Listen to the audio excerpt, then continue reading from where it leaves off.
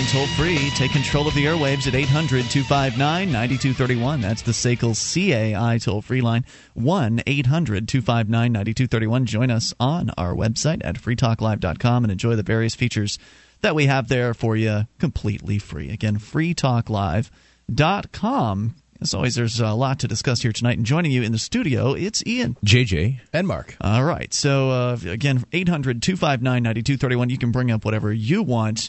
But in the news, we mentioned recently the fact that, I think you said it was last night maybe, Mark, or certainly very recently, that there have been more suicides in this, I guess, conflict over in Iraq/Afghanistan than there have been actually deaths on the battlefield. Is that correct? Yeah, well, that's what I've heard, and I've heard it multiple times in the last year. Well, now there's news out of Killeen, Texas at mysanantonio.com, where Sergeant First Class Gregory Eugene Giger was a tall, quiet Texan even after his wife filed for divorce while he was in Iraq, says his mom. Still, he was devastated.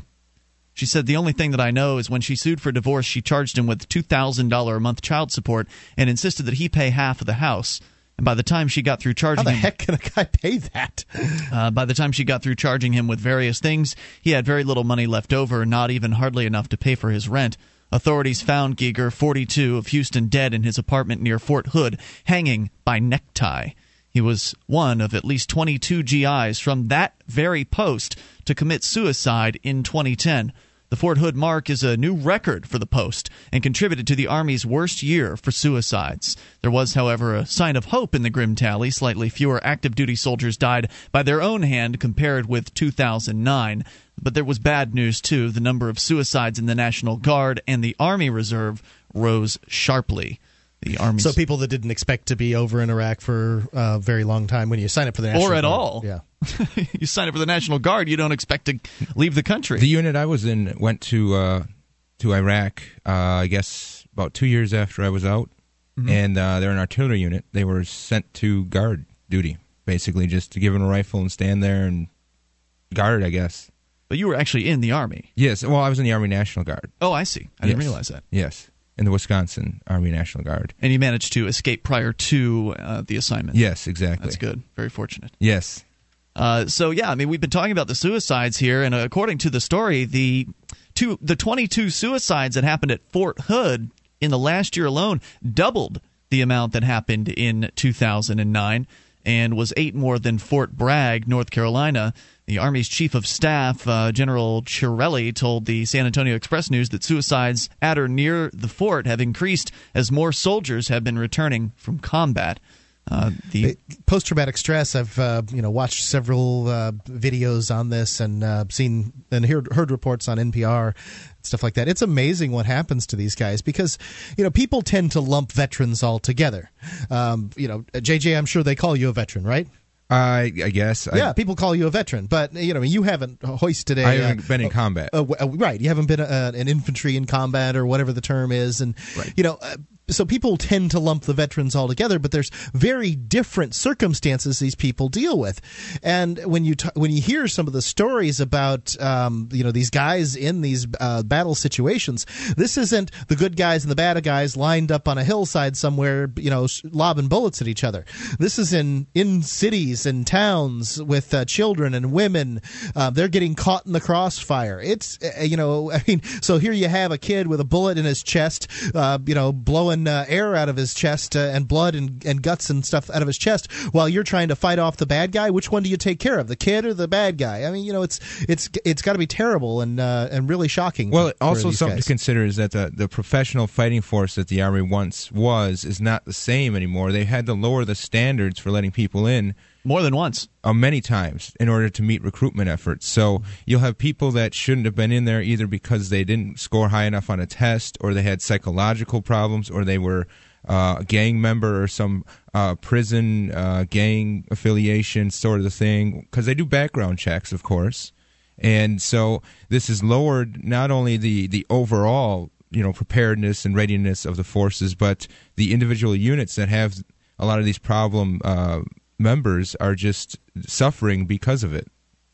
Yeah, it absolutely is the case. And, of course, things aren't getting better for the U.S. military over time. As you pointed out, they've had to lower those standards over and over again to the point where they're really like letting the guys that can barely shoot straight into the military. Well, I really wonder about the mental condition of somebody who isn't mentally damaged when they go into one of these combat situations and see some of the stuff that I've heard about. What does it take not to be damaged? Be a psychopath, maybe? I just wonder. According to the story here, the Pentagon has launched mental health and suicide prevention programs, created an Army task force in hopes of turning the tide in 2000. Instead of, stopping the crazy fighting, we're just going to create a task force and talk to people. In 2008, the Army began a 5-year study with the National Institute of Mental Health. The research effort examines risk and resilience factors associated with suicides. A new military research consortium will test and develop interventions. So far, however, little has changed. The vast majority of the victims were men, with the bulk of the soldiers coming from the lower enlisted ranks. 18 of last year's 301 suicides were women, prompting the bureaucrat to tell reporters on Wednesday that resiliency among females in some cases seems to be higher than for men. He said that could explain why I would suggest that, and I don't know, I'm just drawing a conclusion here. I would suggest that fewer women are in combat than men too, as a percentage. Yeah, right. I'd guess that would be the case. Yeah, usually women aren't in the combat MOSs. They aren't allowed. So. But I just saw a story not too long ago about them reconsidering the fact that women should be allowed to hoist more of a combat role along with their male counterparts. I've heard women are in support roles, and sometimes that can mean gunner on a Humvee or something like that. Like if in a supply group. Definitely. Yeah. Well, if they got one Humvee and it's close, she's going to be the one who's on the gun, and that's the way. That's the way it is. I think you're onto something, because the next point here is that it's time in the war zone that is a big factor in the deaths. Roughly 2 out of 3 of the active duty soldiers committing suicide have gone to war, while nearly half of all guardsmen have fought. But all other issues are in play, including depression, alcohol, and drug abuse, which, of course, I'd be darn depressed if I was like this guy, right, and I didn't have my kid anymore either. Sure. You have two, well, I guess 3 big factors. I think men are more likely to be alcoholics than women. Men are more likely to. Yeah, those are the numbers I've seen. I don't know what the societal reasons for that are or whatever. Men are more likely to lose their kids in a divorce, and men are more likely to be the ones in combat. Yep, and of course, if you're in combat and you're seeing all these horrors, and then you have all the extra things happen to you, like the wife divorcing you, then that might lead to depression. That might lead to alcohol and drug abuse, which is going to not help your problems. And it's the war that led to the divorce in general, because the guy's away. Also failed or failing relationships, financial woes, and legal and disciplinary troubles. So there's more to the story. You can go to mysanantonio.com to get the full piece. But I thought it was important to bring that up because we had mentioned it recently, and it's still a problem. Apparently, the total number down slightly from 2009, the total number of suicides, but at that one particular fort, it had doubled. So it's still a big problem amongst the ranks of these poor people that are being forced to fight in the name of a bunch of politicians. Well, they when you use the term force, they had the opportunity to sign up, as a volunteer. It's just once they're in there and they see what happens, then what do? You've got situations where guys shoot themselves in the foot in order to not go back, all kinds of things. Well, of course, maybe how awful must a place be in order for you to shoot yourself in the foot not to go back? Well, this is one of those areas that I kind of agree with Ron Paul of, as far as government supplied health care. Like the people coming back from these war, the people in this country unfortunately owe them that obligation. Not, unfortunately we're going to have to pay for it, and there's a lot of problems that we should be paying for, but they're not getting the care they need. The money isn't there for the funding in the veteran hospitals and the post-traumatic stress syndrome sort of counseling methods.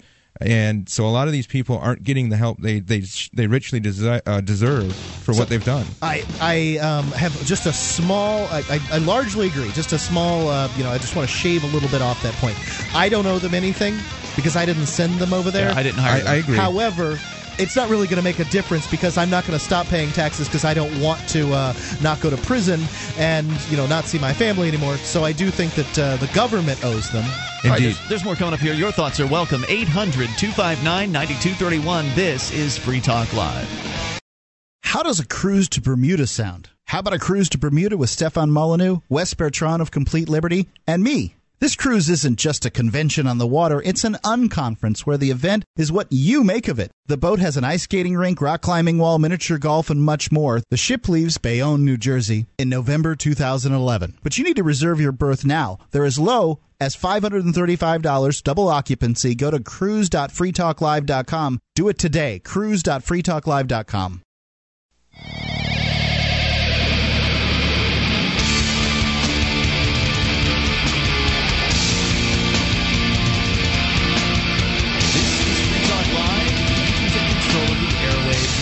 Toll-free at 800-259-9231. That's the SACL CAI toll-free line, 800-259-9231. Join us on our website at freetalklive.com, where you'll find the features are completely free, and there are a bunch of archives there, in fact.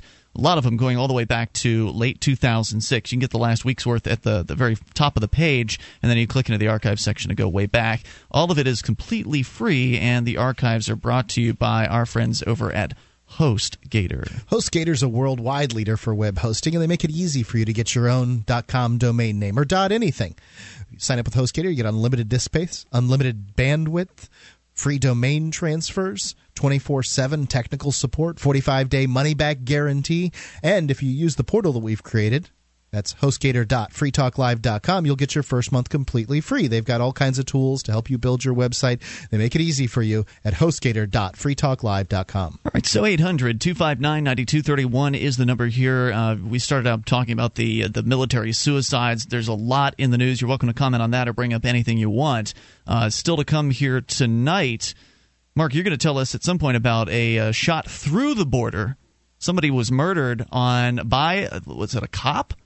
Shot a kid across the border. We'll talk about that. But first, to Massachusetts, where JJ is going to share with us a crazy story about government regulation gone amok. And, of course, Massachusetts is the right place for this to happen. Indeed. Massachusetts restaurants prep for food allergy law on qsrweb.com. As of February 1, all Massachusetts restaurants will be required to have a certified food protection manager on staff. The National Restaurant Association. Hold on. All restaurants. Every single restaurant, no matter how big or small. It's a restaurant. Wow. We'll have the National Restaurant Association and the Massachusetts Restaurant Association jointly unveiled an approved program to help restaurants comply with the state's restaurant allergy awareness law that was passed in 2009. The food production manager must have completed allergen awareness training through a program recognized by the Massachusetts Department of Public Health. Certifications must be renewed every 5 years.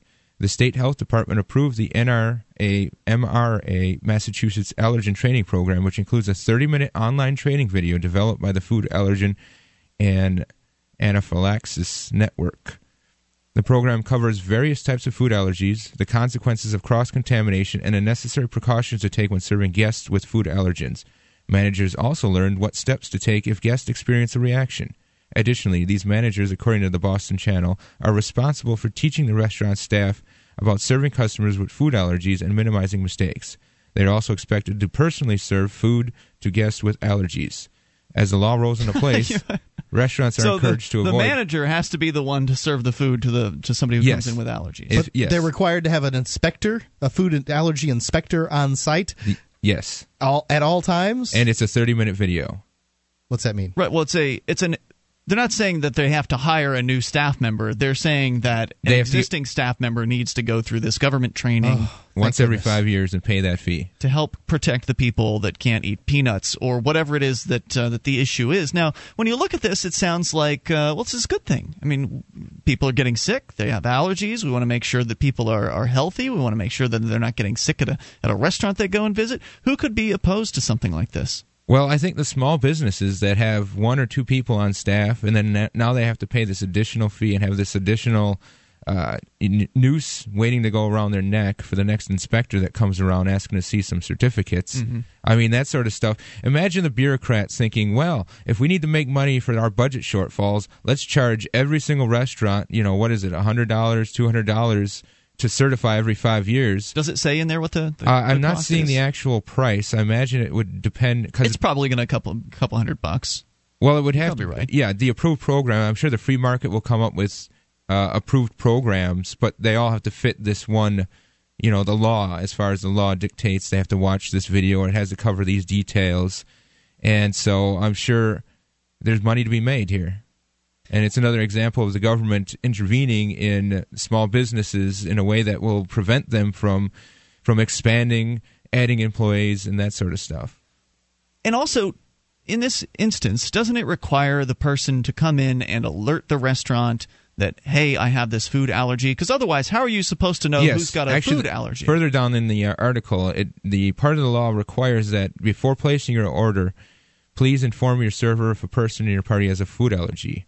So now basically, they're taking the due diligence of the consumer going about and ordering food from a place that they know they won't get any allergy problems, and they're putting it in the hands and the liability in the hands of the restaurant, and just letting whatever lawsuits happen because of that, or whatever litigation will come about when the consumer doesn't do their job in picking the right place to get their food from. So the worst part of this seems to be, it's one thing to make a, mom and pop restaurant, send them out a videotape and say, hey, watch this. And it's another thing to charge them $200 for their certification to watch this. But a half-an-hour video that you saw 6 months ago or 2 years ago, I don't know how long it's going to be. Said it was a 5-year window that this... Yes, every 5 years. So every 5 years you watch a 30-minute video on how to deal with somebody with food allergies. How helpful is that really going to be? I mean, that's a long time ago to be able to remember the specifics. Well, Mark, think of it this way, though. Think about a lot of restaurants, especially some of these small fast food chains, or the small buildings. I suppose the chains could be rather large. But anyway, their turnaround rate.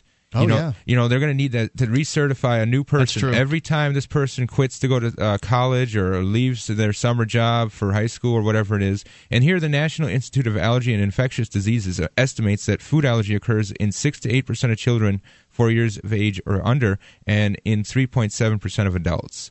So all of this extra work for this small percentage of people who should realize that they have a food allergy, who should apply their due diligence. Right. Some people, as I understand it, die from getting anywhere, like inhaling peanut dust. And, I can only... I mean, it's obviously the extreme end of it. It is. Yeah.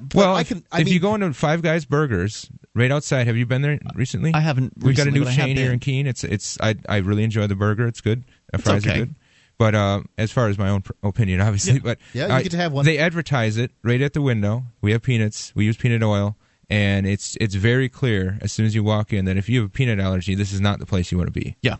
But, I just wonder about if you have a severe peanut allergy, it seems to me you really can't go too many places.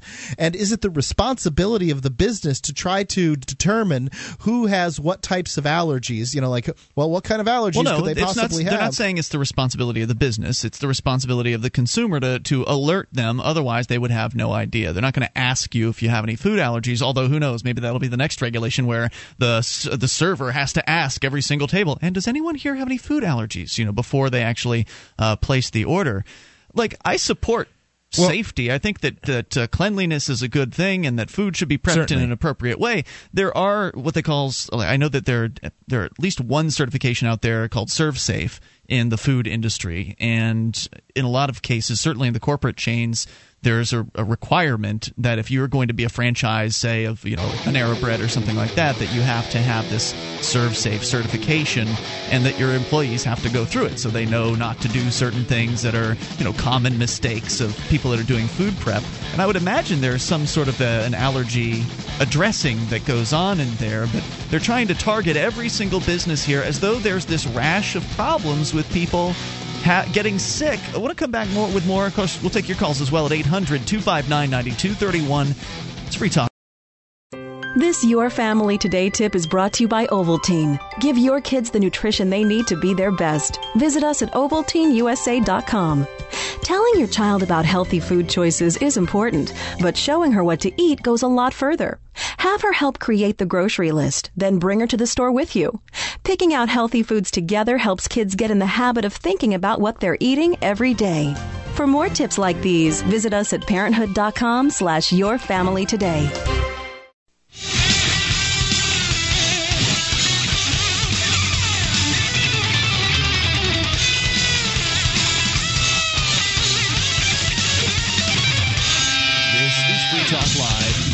anything you want by dialing in toll-free at 800-259-9231. That's the SACL CAI toll-free line, 800-259-9231. You can join us on our website at freetalklive.com, where you'll find that the features are completely free. We've got a mobile site. You go to m.freetalklive.com to get quick access to the live streams as well as our podcast. Go to m.freetalklive.com.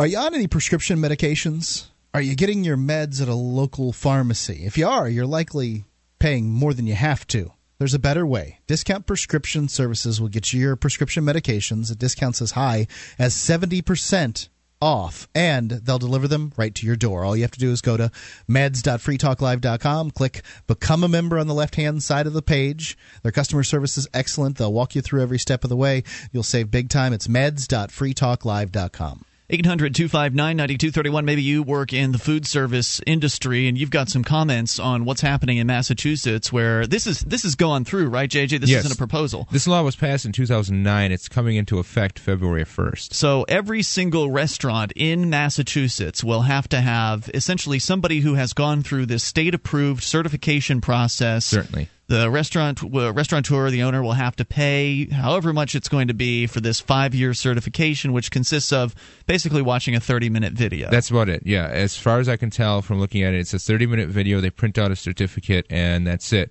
Now, the other problem that I see here... And a point of information, this is going to have to be this person, this what do they call it, the food safety or food allergen supervisor or something like that? It's basically all about food allergies. Exactly. And this certified food manager. This certified food manager will have to be on site at during all business hours. So they're going to have to certify multiple people, right? Because if one manager is sick, they're going to have to make sure that somebody else can come in. So they're going to have to certify several must be covered. Right, several employees just to make sure that all the shifts and all the hours are covered. You pointed out something really important, and that is that they're not only going to have to pay those costs, but they're going to have these ongoing costs throughout the 5 years where people.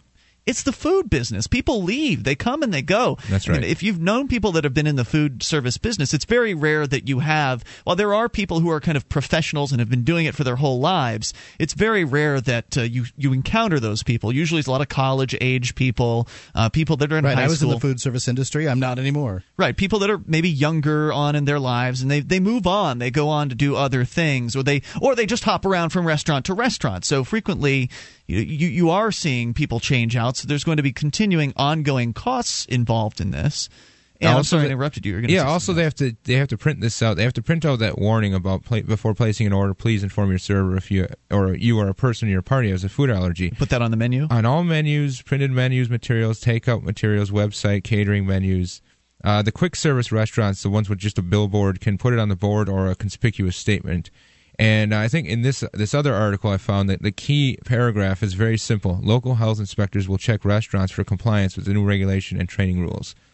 So it's one of those deals where everybody has to have this, and you can just get your daily fine if you don't have this inspection requirement met when the inspector comes calling.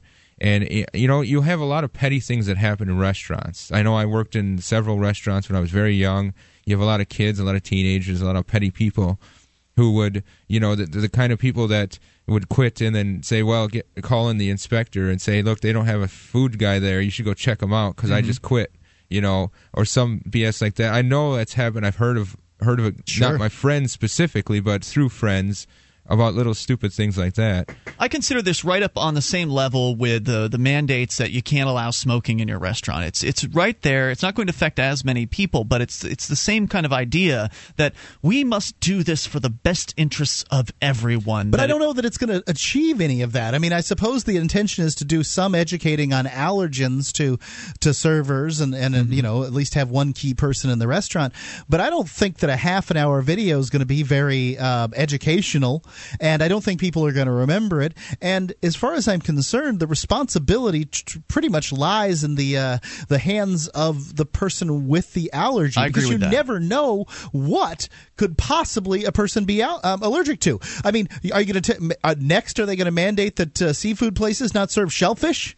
Well, the responsibility is in the hands of the person who is the customer, or is the person with the allergy, or the family members of the people, the kids with the allergies. It's in their hands, and that's where it should end. That's where this should end. I mean, they should be able to go into a restaurant and do whatever investigation they need to say, hey, are you certified to handle somebody with an allergy, with a peanut allergy? And if the manager gives them this blank stare, perhaps not. Oh no.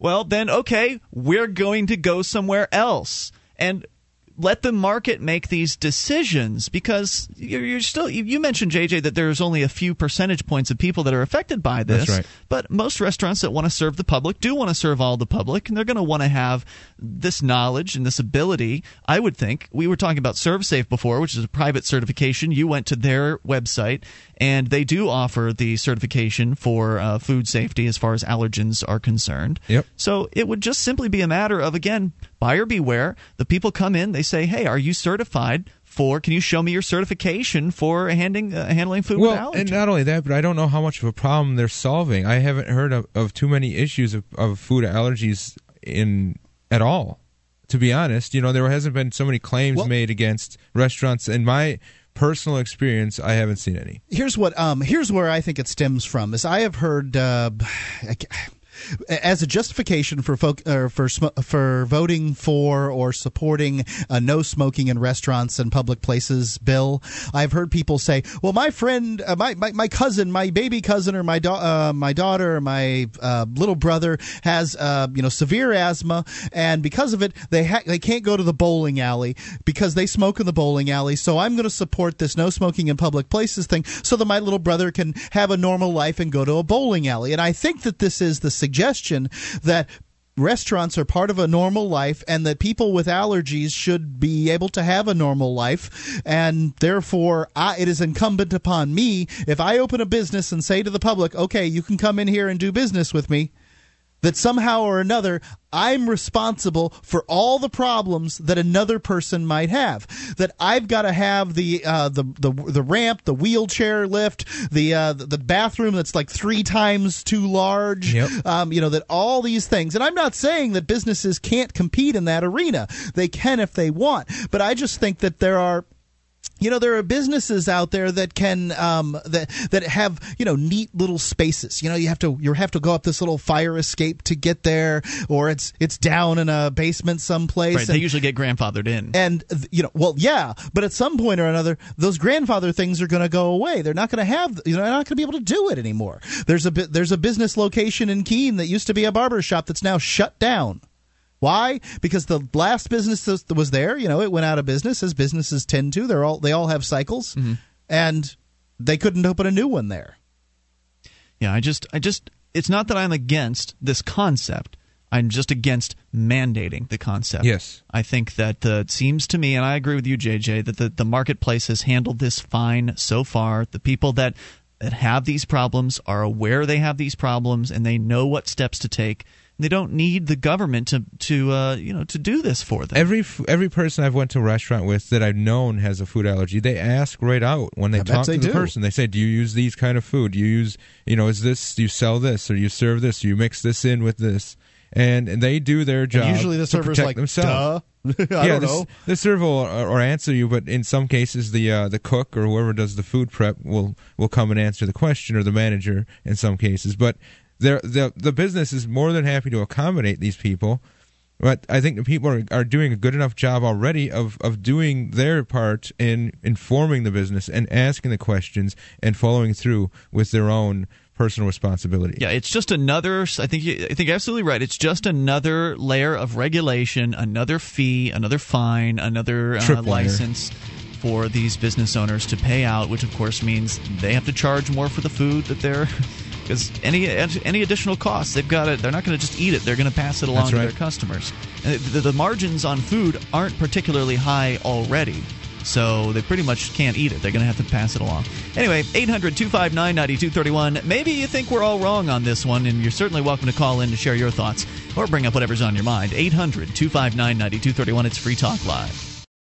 Do you have a product or service that you can sell to a national audience? Free Talk Live is a nationally syndicated talk show on more than 80 talk radio stations from Alaska to Florida. We've been named to Talkers Magazine's Heavy 100 list. That's the 100 most important radio talk shows in the nation twice. And the #1 political podcast on podcastawards.com 4 out of the last 5 years. You can have access to our 80-plus stations and our large and loyal podcast audience for as little as $500 a month. Contact me, Mark, at freetalklive.com.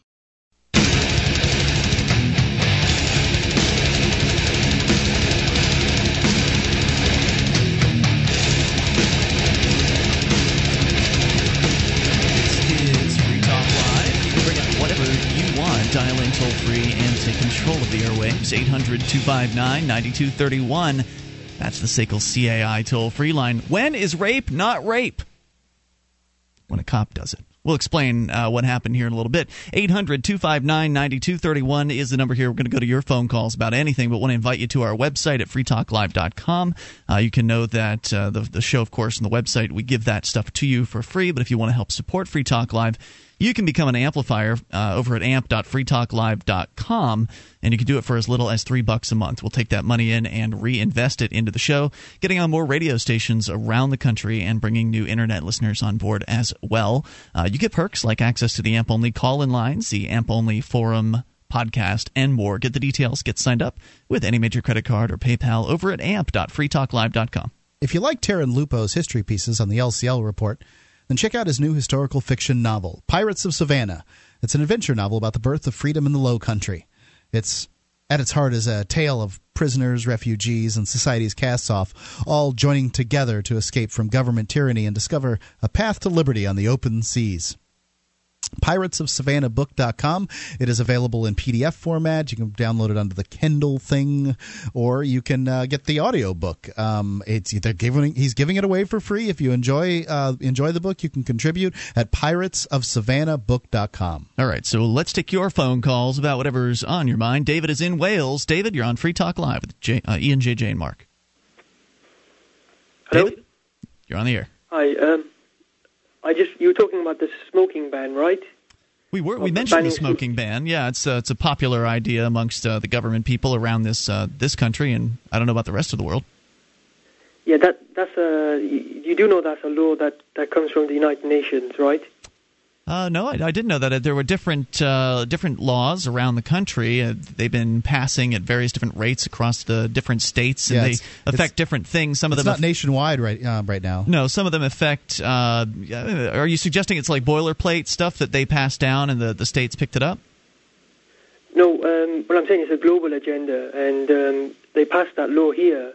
And have you ever heard of a British pub? Have you ever heard of a British pub? Sure. Yeah. They're all closing all across Britain right now. Really? Because they passed a law that banned smoking in public places, which includes basically pubs. Wow. And when did this law go into effect? 2000 and very recently, I think 2004. I could be wrong. And you're saying they're now going out of business?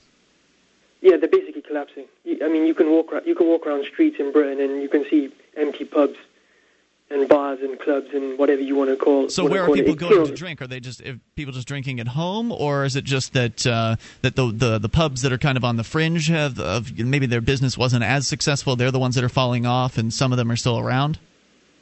What the people who are surviving are the big conglomerates, like what's called how can I explain? The big parent companies, if you know what I'm saying. They've got multiple chains of pubs. They survive because they can take the cost, the damage that's done because of the drop in numbers. I found an article from the Associated Press that kind of backs up what he's saying. The United Nations in 2007 issued its strongest policy recommendations for controlling tobacco use, urging all countries to ban smoking at indoor workplaces and in public buildings. Well, I'll tell you, Florida did it before that 2007. It did in 2002, yeah. Yeah, and the European Union is underneath the UN, as you know, and the head of the European Union, the President, Van Rompuy, he says that the European Union is what's called global governance, so it accelerates the process, and because Britain is part of the EU, the law gets fast-tracked, And it's been, as I said, they passed the law very recently, and that's just killed off any places where you can smoke and drink alcohol at the same time. It's unfortunate. And basically, yeah. So if they passed that law, if the feds passed the law in America, say goodbye to pubs, bars, you name it. Do you know if people are starting up speakeasies or sort of private, quiet little clubs where they serve alcohol and smoke cigarettes, sort of thing? Are you familiar with this at all? No, because it includes all areas of public. Well, no, these would be private clubs that you would have to know about in order to get in there. Right, like someone's cellar or someone's shed that they use for a sort of private little clandestine bar or pub, if you will. If someone tried that, they'd get caught and they'd just basically get fined. And, well, maybe they would get caught. I mean, certainly some speakeasies did get caught in the days of alcohol prohibition, but some of them probably were very successful without getting caught. Anyway, thanks for bringing that to our attention. Appreciate hearing from you tonight at 800-259-9231. It's unfortunate.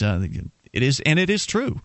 Bars in this country have seen a reduction in business from the smoker crowd. Yeah, it happened here in Keene. They made it so that bars couldn't you couldn't smoke in bars. Isn't that all of New Hampshire? They did that. Yes, but I live in here, gotcha. So that's my experience. And there were bars in town that didn't have smoking. Applebee's, I imagine nationwide, I don't know for certain, doesn't allow smoking or didn't allow smoking. They had people that would come in there and drink and sit and watch the TV and do whatever it is people do in the evenings at these places. I think Chili's was the same way.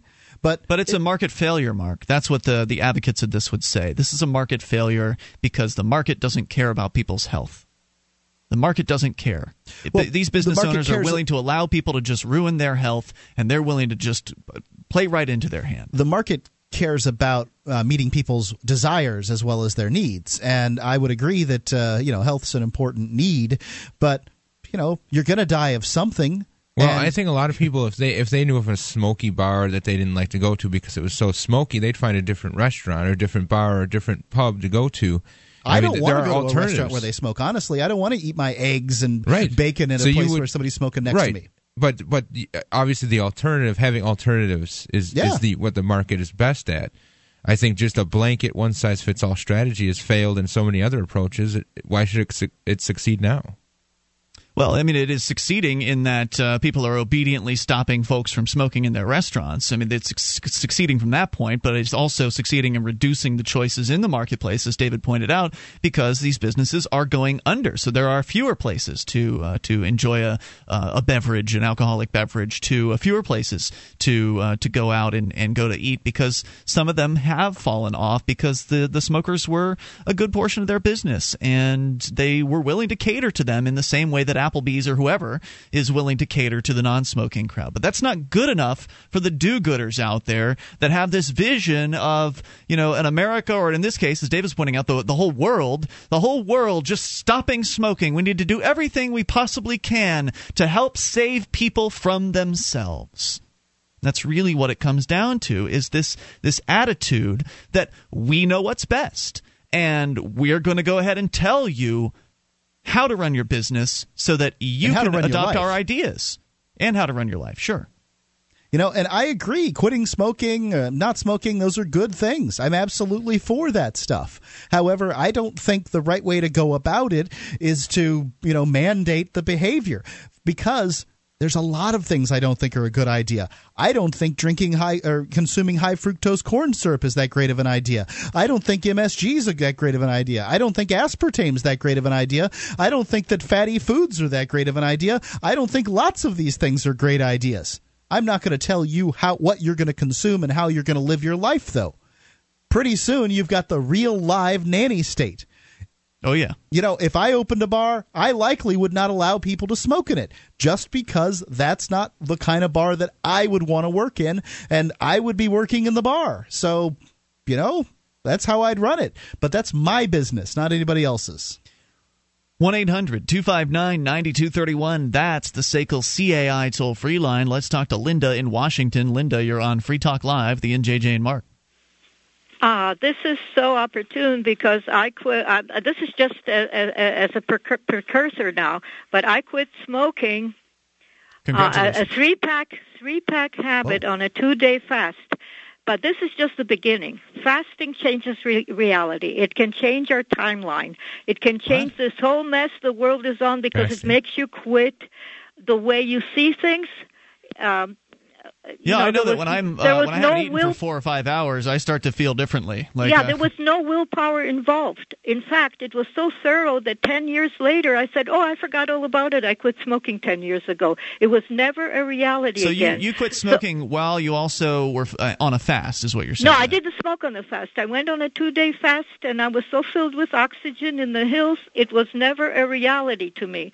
The idea of smoking or marijuana, well, in the first place, plants feel pain too. You don't want to burn plants. But the main thing, its main value, agriculture. Thank you for the call tonight, by the way. I appreciate it.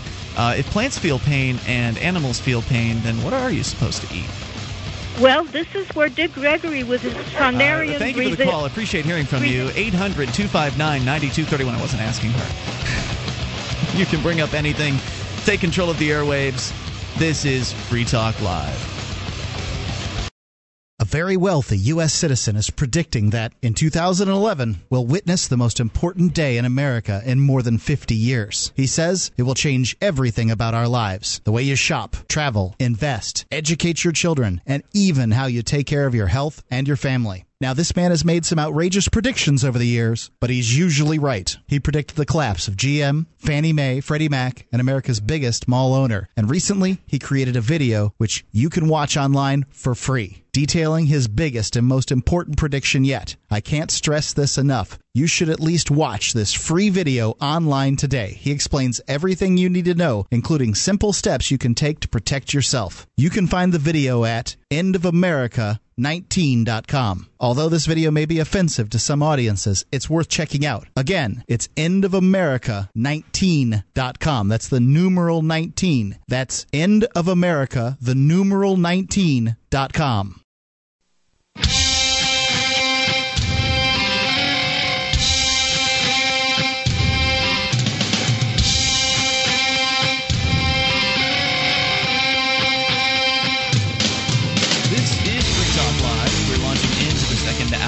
Program. You can dial in toll free, take control of the airwaves, bring up anything you want. 800-259-9231. That's the SACL CAI toll free line. 1-800-259-9231. You can join us on our website at freetalklive.com. We give you the features on the site completely free, so enjoy those on us. Again, that's freetalklive.com. So when is rape not a rape? Well, it's when a cop performs the act.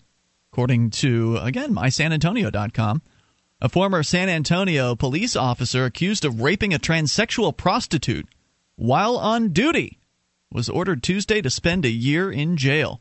Attorneys for Craig Nash, age 39, had asked State District Judge Lori Valenzuela for deferred adjudication probation during the brief sentencing hearing, pointing out that he otherwise had been commended for his service during his 6 years with the department. So other than raping that a transsexual tranny, prostitute. Yeah, I'm not even sure how to refer to the individual. Rather than, besides raping that person, I've done a great job. And, this is an excuse that will simply not hold water for the rest of us. Right? I always showed up on time. At my job, I must be a good guy. Well, it doesn't have anything to do with just the job. Yeah. But, I mean, even if you say, look, so what if I murdered that guy, raped that girl, robbed that house, blah, blah, blah, blah, blah. I was a Sunday school teacher. I did volunteer work at the Red Cross, blah, blah, blah, blah, blah, blah, blah, blah. Yeah, I was just killing little boys in the meantime. What's the big deal, right? According to the story here, prosecutors sought a maximum 1-year sentence, not for a rape charge, but for what they call official oppression. Now, this was because of a plea deal, of course. The official oppression charge, a Class A misdemeanor. It's part of a plea agreement. Nash waived an indictment last month and pleaded guilty to the misdemeanor. In exchange, prosecutors agreed not to pursue a felony charge of sexual assault by a police officer, which had a maximum sentence of life in prison. So, on the books, there is this particular charge in which, it would have been really, really serious that has to do specifically with the police using their power over somebody and forcing themselves on someone sexually. But they said, no, you just plead guilty and we'll give you an official oppression charge. You can sit in the pokey for a little while and we'll let you out. The thin blue line strikes back. Nash also agreed never again to work as a police officer in Texas. So he just moved to Arkansas or something like that and worked there. Police Chief William McManus had indefinitely suspended Nash, the equivalent of firing him, last March, and said the accusation had arrived as a hard slap to the face of the other officers.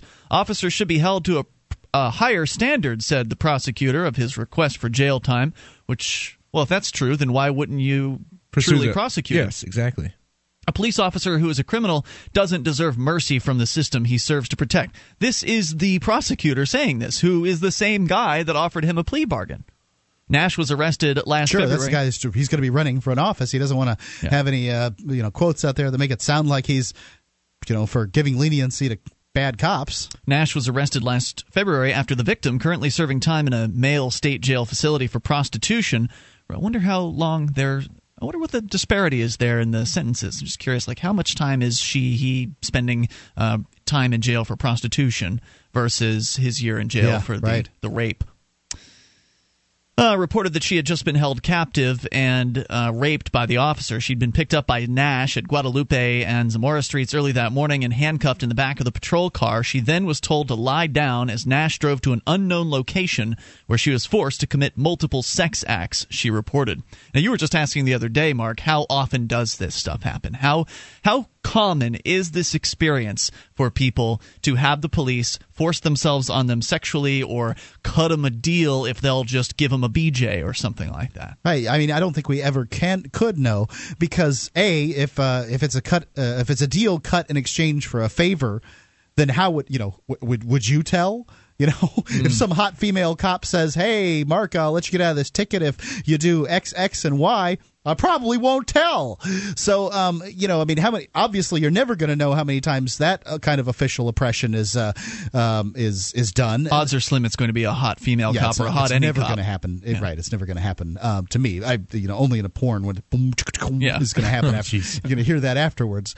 But if it's a situation where somebody is truly coerced, then not to say that the other situation isn't coercion, because it is, because they're being threatened with a ticket or time in jail or whatever it is that they're being threatened with. But if it's a case where somebody's truly coerced, then you're not sure whether you're going to be believed or not. I can tell you if I walk into the Keene Police Department and say, "Hey, that female officer sexually harassed me," they're going to giggle at me. So you might look at this case and say, well, maybe if this prosecutor is really so gung-ho to get the police, to really hold them to a higher standard as he says that he is interested in doing. Well, saying and doing are two completely different things. Clearly, he doesn't care about any standard, but getting this past him. Well, you might speculate and say, well, maybe he realizes that there's a real poor case here, and he just wants to get the conviction. Maybe if it went to trial, if something would fall through, there would be a hole in the evidence that was just. Maybe he just knows there's a missing point in this case, but that's not the case here. It seems like it's a pretty solid case. DNA taken from a rape kit later linked the cop to the complainant, according to court records. Wow. The woman picked Nash out in a police lineup, and GPS tracking of his patrol unit was consistent with what she said, according to the documents. It's open and shut right there. Why didn't he prosecute to the fullest extent and hold him to that standard? Yeah. This newspeak, this double talk. I think people just need to call them on it more often, the people who engage in this behavior, and call them out. Absolutely. Although not to say that putting this cop in jail for the rest of his life is a real good solution to the problem either. The real solution would be some form of restitution to the victim, and I don't see anything in this story about that. The guy's going to sit, whether he's sitting in jail for the rest of his life or he's sitting in jail for a year, that doesn't do anything at all to essentially make that person whole. Obviously, in a case like murder or rape, there's very little that you can never really truly be whole again after something like that happens to you. Maybe you could say it just depends on how you look at it, but I think a lot of people would agree that that's a pretty tough thing to recover from, being raped. And I think in this circumstance, probably the fact that the person is a cross-dresser or transsexual, I'm not sure what the term is, or what the circumstance of that person is. I kind of have an idea what the terms are, but I don't know what the specifics are with this person. And the fact that she is a prostitute probably weighs on their minds, you know? Whose minds? The people who are making the decision as to what the sentence should be. And in that case, I see what you're saying.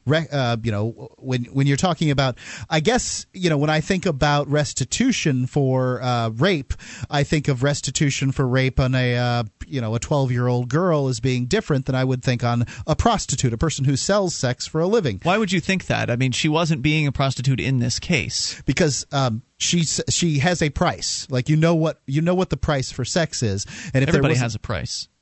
Fine, right. Well, he also used a 12-year-old girl who generally 12-year-old girls aren't prostitutes and generally aren't expected to have sex either. I think that's kind of clearly there's a difference between a child getting raped and an adult. I agree, and the restitution probably would be different in those cases. But in this case, there is no restitution to be spoken of. This guy's just going to go to jail for a year.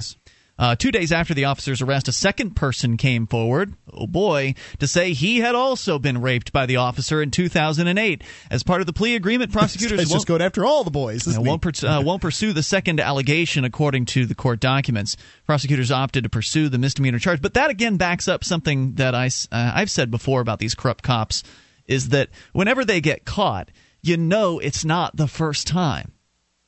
Odds are good. I mean, this guy was on the force for a number of years prior to this. You've got at least one other victim who's coming out and saying, hey, he did this to me too. And you know that a lot of people, if he's done this to others, are likely afraid to come out because they're worried about what this guy might do to them. Or they came out and the people they talked to humiliated them and ashamed them. The officer they reported it to just said, no, that you're just making up stories. Now you're just lying. I think I should lock you up for lying to me or filing a false complaint. Right. Now, who's going to believe the raped tranny? I mean, I'm sorry. I'm amazed that they were able to pull this case off. They opted to pursue the misdemeanor charge against Nash instead of the felony as they began looking ahead to trial and contemplating additional issues we'd have to deal with. According to the chief of the district attorney's white-collar crimes division, she declined to elaborate.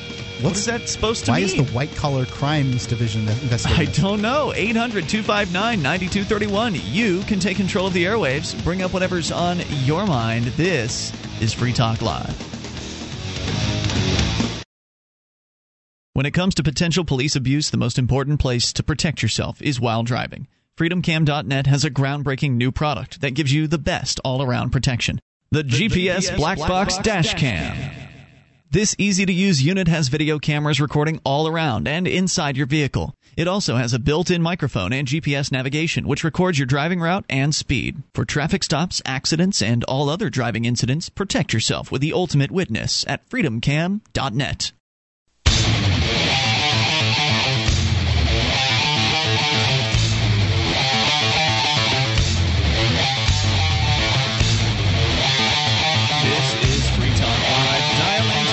Bring up anything you want. 800-259-9231. That's the SACL CAI toll-free line.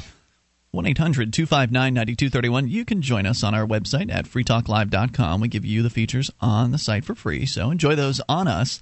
Again, that's freetalklive.com. A lot of stuff there, including the Shrine of Female Listeners with dozens of ladies who've taken the time to send in their validated photo to show that they're listeners of this program. Go to shrine.freetalklive.com to see it for yourself. That's shrine.freetalklive.com. How does Cruise to Bermuda sound? How about a cruise to Bermuda with Stefan Molyneux, Wes Bertrand of Complete Liberty, and me? This cruise isn't just a convention on the water. It's an unconference where the event's what you want to make of it. The boat has an ice skating rink, rock climbing wall, miniature golf, and much more. There'll certainly be some debates and some speechifying and things like that. The ship leaves Bayonne, New Jersey in November, but you need to reserve your berth now as there's a deadline by March the 1st. The rates are $535, double occupancy. Go to cruise.freetalklive.com. It's cruise.freetalklive.com. These rates are incredible, and they're not going to last. $535, cruise.freetalklive.com. We're telling you about an example of what they call official oppression in San Antonio, which is actually kidnapping and rape. We didn't really focus on the kidnapping aspect of this, which of course was completely ignored by the prosecutor in this incident, where a police officer, about almost 40 years old, essentially takes a woman off the streets. Well, it's a transsexual prostitute, but takes a transsexual off the streets, puts her in the back of his police car, drives her to a secret location, and then proceeds to force her to perform sex acts. And presumably, he was not actually arresting her for anything. Why would he do that? Why would he arrest somebody, then perform those acts, and then take them into the station so they could, easily, file a report or something like that? It doesn't say in this news piece that she was being arrested for anything, just that she was handcuffed. I think it's taken for granted that the police are used to just kidnapping people. I think it's such a normal thing for police to kidnap someone that they don't even mention it. As you said, kind of like the job it's a non-issue. Right, but you just think about this. The double standard is so clearly emblazoned on this story. This guy gets a year in jail for a misdemeanor count of so-called official oppression as a plea bargain. They did not go after him on any sexual assault or rape charges. They certainly didn't go after him on kidnapping charges. But what would happen to you or I if we stepped out of our car, pulled our car over somewhere to where somebody was standing on the street, pointed a gun at him and said, "Get in the back," put them in handcuffs, threw them in the back of the car, took them out to some secret place, and then forced ourselves on them? What would be the charges that you or I would face for doing something like that? Easily life in prison. Pretty close. To that effect. And it's certainly... And if this person was a police officer that we did this to, or some bureaucrat, or some member of that... executed. That upper class system, it'd be a different matter altogether. Yep. So I think it's important to bring the kidnapping aspect of this up, because he wasn't arresting her under any kind of He probably circumstance. didn't have to pull his gun to get the gal into the vehicle.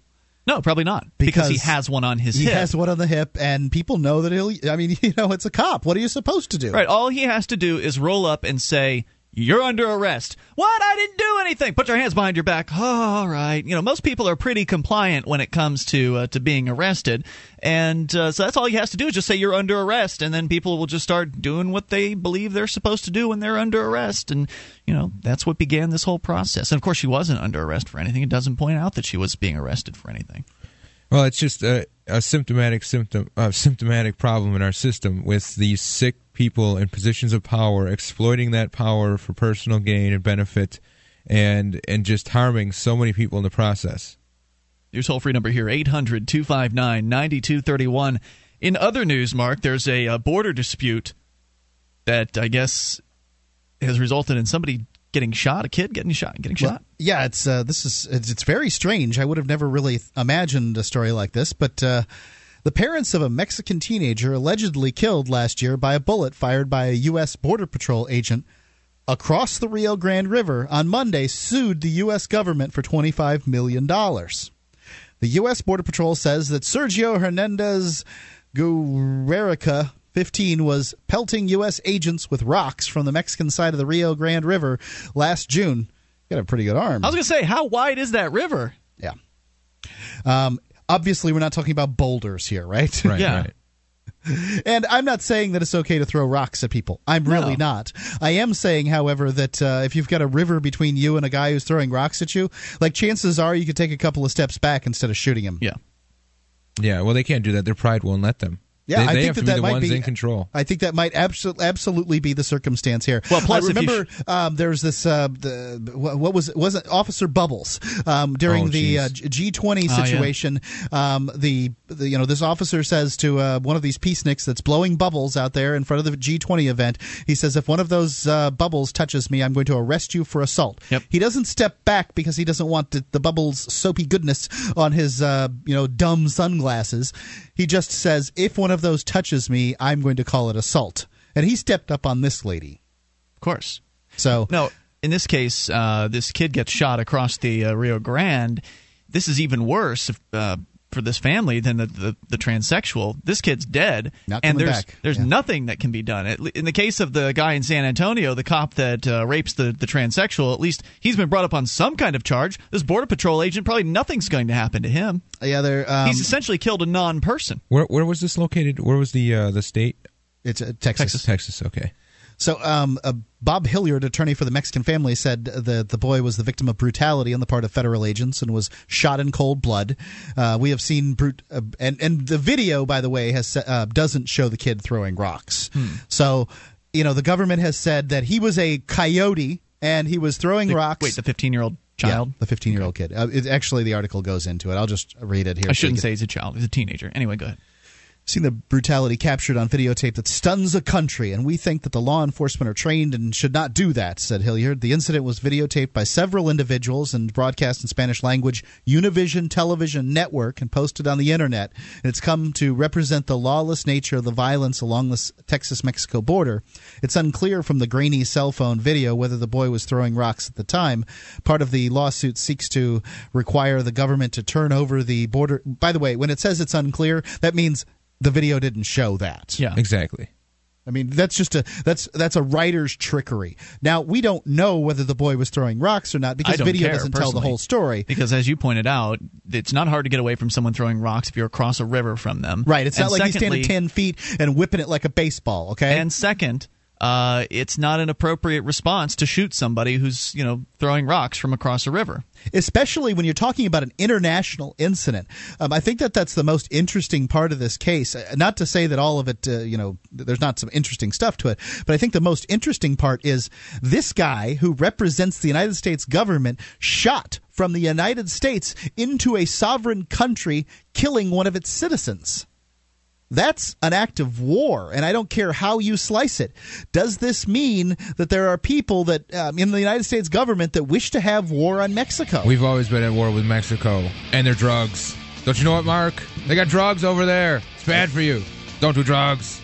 Toll-free number, 800-259-9231. Do you think that there's any reason for this? Is there any justification for this behavior beyond just some bureaucrat who knows he can get away with murder? 1-800-259-9231. You can take control, bring up what you want. It's Free Talk Live. DVD, books, music, instruments, periodicals, computers, software, electronics, photo, cell phones, office products, home and garden, bed and bath, furniture, kitchen, pet supplies, automotive, hardware, apparel, shoes, jewelry, grocery, healthcare, sports and outdoors, toys, games, used, and more. It's a department store at your fingertips. Shop.freetalklive.com. Get all your shopping done, get a great deal, and a portion of your purchase goes to benefit Free Talk Live when you enter Amazon via shop.freetalklive.com.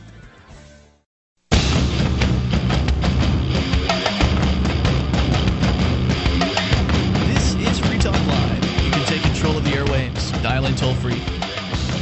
800-259-9231. That's the SACL CAI toll free line. 1-800-259-9231. Join us on our website at freetalklive.com and enjoy the various features that we have there for you. And those features include the news updates. You can get signed up. We'll keep you in the loop whenever there's something you need to know about Free Talk Live. Go to news.freetalklive.com to get signed up. It's all totally free. That's news.freetalklive.com. You can follow us via email, Twitter, or Facebook, any one of those, or more than one if you'd like. News.freetalklive.com. Free Talk Live brought to you by the Porcupine Freedom Festival. It's coming up this year from the 20th through the 26th of June. And it's going to be a great time. PorcFest 2011, JJ is in charge of the music scene. That's right, music and bands. It's going to be an exciting and epic time. But it's more than just a music festival. It's that music is just one aspect. Yeah, it's not actually a music festival. Music is just one of the entertainment options available. I think that people find a lot of different options, and the market will provide so many choices that I think a lot of people will be satisfied. Absolutely. A lot of people were last year with over 800 people attending PorcFest. It's a great time. The best reason to go, in my opinion, is to be together with other like-minded, liberty-oriented people and to socialize with those folks and to build bonds and to invite people here from outside of New Hampshire to see what it's like to be around those people, because we live here all the time. And just in addition to the music, I'm also going to be the tour, frontman for the Keene tour up to PorcFest. Oh, cool. They're doing. There wasn't a Keene tour last year, so I'm glad to hear they're bringing that back. Yeah, they're obviously doing the 6 days worth up till PorcFest. There's going to be tours of different towns, and then the town coming to Keene.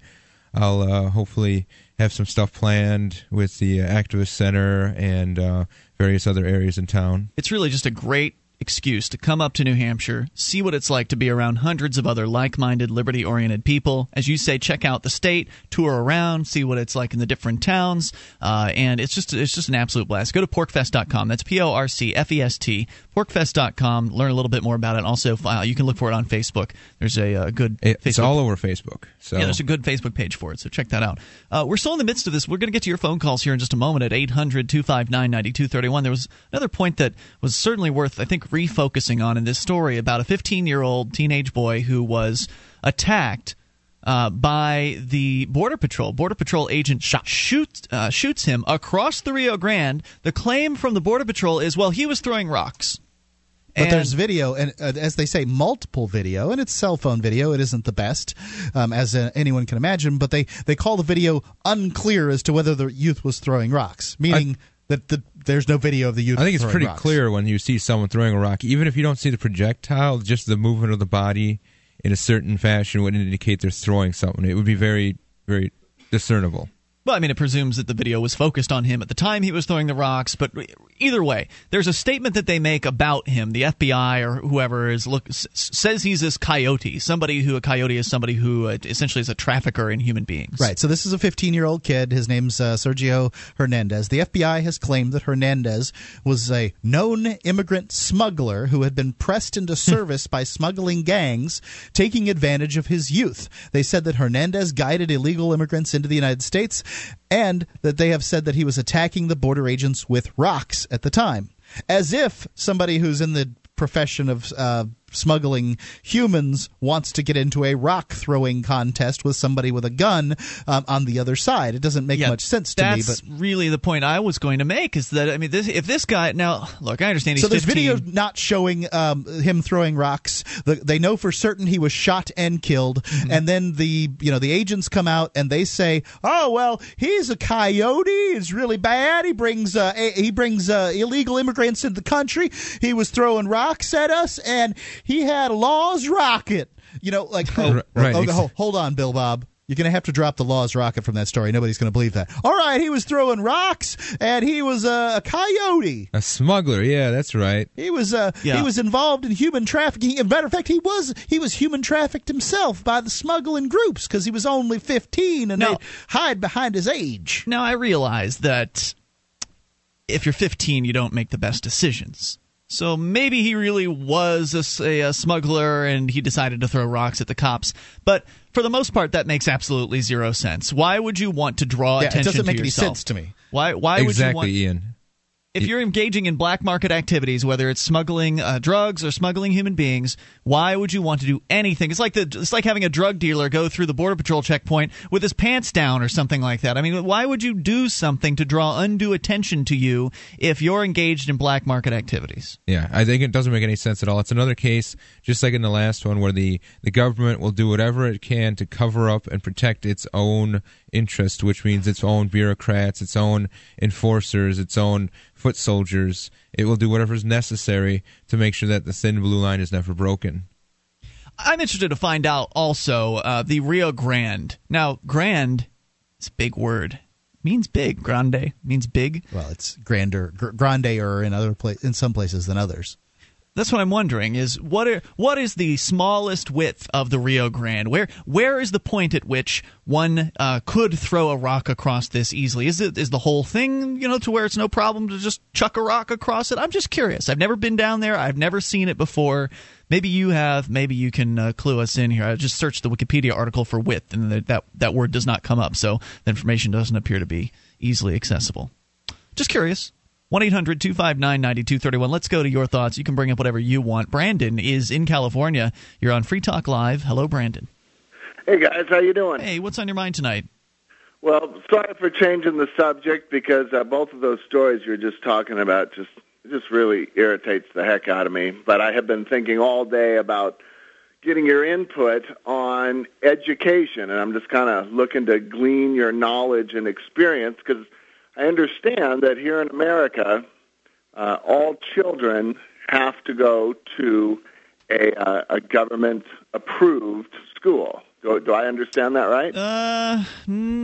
Not exactly true. Maybe in California that's the case. I think they have to meet government schooling guidelines. It's a set of certain testing parameters that they are going to test these students on. It may depend on which state we're talking about. Certainly. Different states have different rules applying to private schools, so that may be a big factor in this particular discussion. Plus, there's also the homeschooling aspect or unschooling, wherein, again, different states have different rules. Some states are very restrictive, and they demand that parents who are homeschooling have to submit their curriculum for approval to the state in advance, while other states, there's not as much restriction on homeschooling. So it just all depends.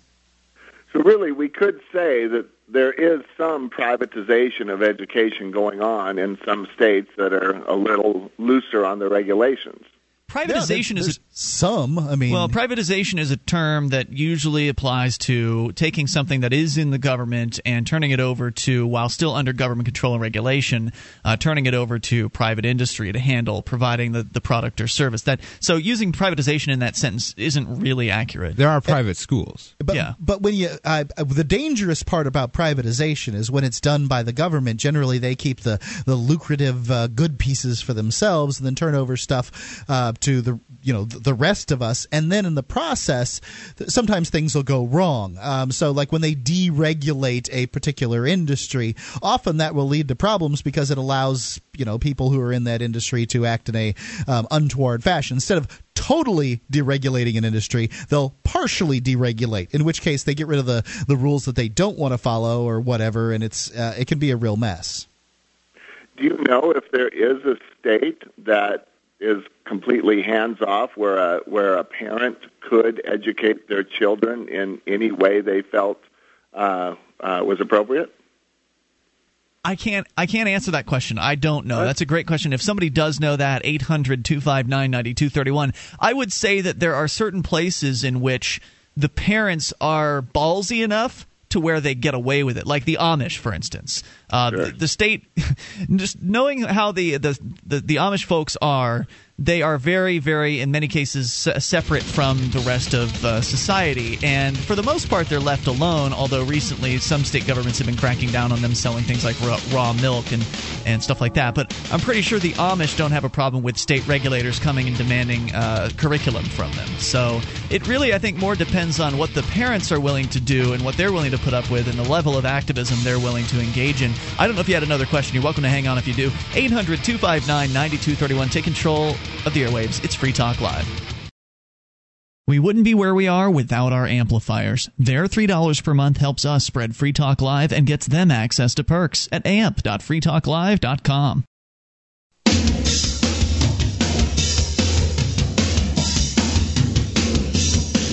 This is Free Talk Live. You can bring up anything you want. Dial in toll-free and take control of the airwaves at 800-259-9231. That's the SACL CAI toll-free line. 1-800-259-9231. You can join us on our website at freetalklive.com. We give you the features on the site for free, so enjoy those. And joining you tonight, by the way, it's Ian, JJ, and Mark. So enjoy the features on our website. And if you like the show and you want to help support Free Talk Live, you can shop with us through Amazon. Remember, there's a brand new link that you need to use. Instead of the old Amazon link, you can now enter Amazon through shop.freetalklive.com. When you enter through shop.freetalklive.com, that will result in a portion of your purchase going to Free Talk Live. It's the same Amazon you're used to, the world's largest internet retailer with dozens of categories, free Super Saver shipping on a whole lot of their brand new items, even used items if you want. Go and get your shopping done at Amazon through shop.freetalklive.com. That's shop.freetalklive.com. I think we've still got Brandon here with us in California. Are you there, Brandon? Brandon, are you with us? Maybe not. Brandon going once. Brandon going twice. He had asked some questions about educational freedom and private schools, and I was wondering if there was any place where there were absolutely no regulations whatsoever on, say, for instance, folks homeschooling. And I don't know. I'd be very interested. I know there are homeschooling associations out there. They would likely be the folks that would know about these sorts of things. Certainly some places are far more restrictive than others. He was calling from California, and that's a place in which I think they would like to outlaw homeschooling entirely. I think there was a rule passed that basically only certified teachers could homeschool their kids. That's right. You'd have to hire I didn't say one. Passed. I said attempted to be passed. Or intended to say attempted to be passed. I don't think it actually did. It didn't, pass. Huh? Okay. I don't think so. But like I said, we don't give legal advice. I can tell you that there are people that would like to do it. If they manage to get it through the legal system, you'll be bound by it. But the cops will come and get your kids if you try not to do it. I mean, that's just how this group of people operates. They know better how to take care of your kids than you do. That's what they think. It reminds me, the whole discussion reminds me of something that happened here in New Hampshire. Now, of course, the three of us moved here as part of the Free State Project in order to get active to work toward more liberty in our lifetime. And, of course, that means educational liberty as well. And so some people get active in the political system, and we've seen some really great success stories so far, just the first few years of this project, and it hasn't even really officially started. We're early movers. So even with just a few hundred early movers coming here, there's been some amazing stuff that's gone on. But we came here to New Hampshire because New Hampshire, we thought, was the best place for this project because it already has a lot of liberty-oriented ideas that are very popular with the folks that were already living here, the Granite Staters that have been here maybe for generations or for decades. And so there was some incident, I don't remember what it was specifically, but there was some kind of proposal on the table with the state government to increase the homeschooling regulations. And the homeschooling folks came out in droves to oppose this. And they came out to the State House. And, the parents, this was essentially turned into a field trip for homeschooled kids. They brought their kids out, and the parents came out too. And Did you go to this one? I did not go to this one. Okay, I went to this one, and let me try to paint a picture for people. It was the most amazing, staggering thing that I had seen up to my life as far as sort of the public standing up to the government in real life that I have ever seen. It was hundreds and hundreds of family members, homeschoolers, descending by height down behind their moms, pressed, clean, scrubbed, well-behaved families that were standing up to the government and saying, no, we will not have any of this. I was completely left speechless. My wife and I went up there to register our protest with our young child, I believe, at the time. And I can't remember if Jack was born at the time or not. I think so. And we didn't even bother going into the main room. We would have had to have waited hours to get up there. There were hundreds of people. And we felt like we were represented by these people. And I'll tell you, the politicians slunk off with their tail between their legs. They did attempt to put the same rule through in some kind of administrative thing without actually getting it voted on, but they were slammed on that again. They're not going to get anything homeschooly done here in this state. As far as increasing the regulations, maybe they'll get something done with decreasing them. Hopefully, yes. There are some of them. There are some homeschooling regulations here. I'm not privy to what they are. Mark, I'd imagine you would have some ideas. You're going to be doing that. Well, you've got to. I believe you have to put in some kind of annual, lesson plan or some kind of thing awful. Saying that my kid. Are you going to do this, that, this? What happens if you don't? I believe that I don't know what's going to happen if you don't.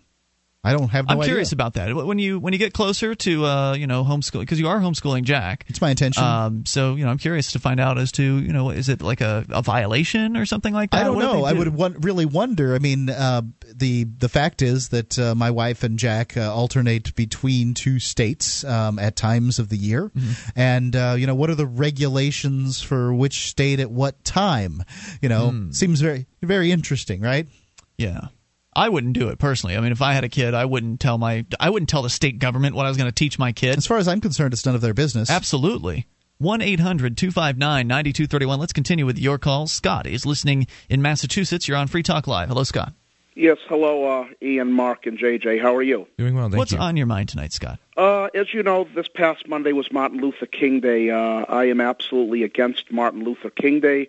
Why? It should be abolished. Why? I'll tell you why. Because it has disenfranchised white Christians in this nation. What are you talking about?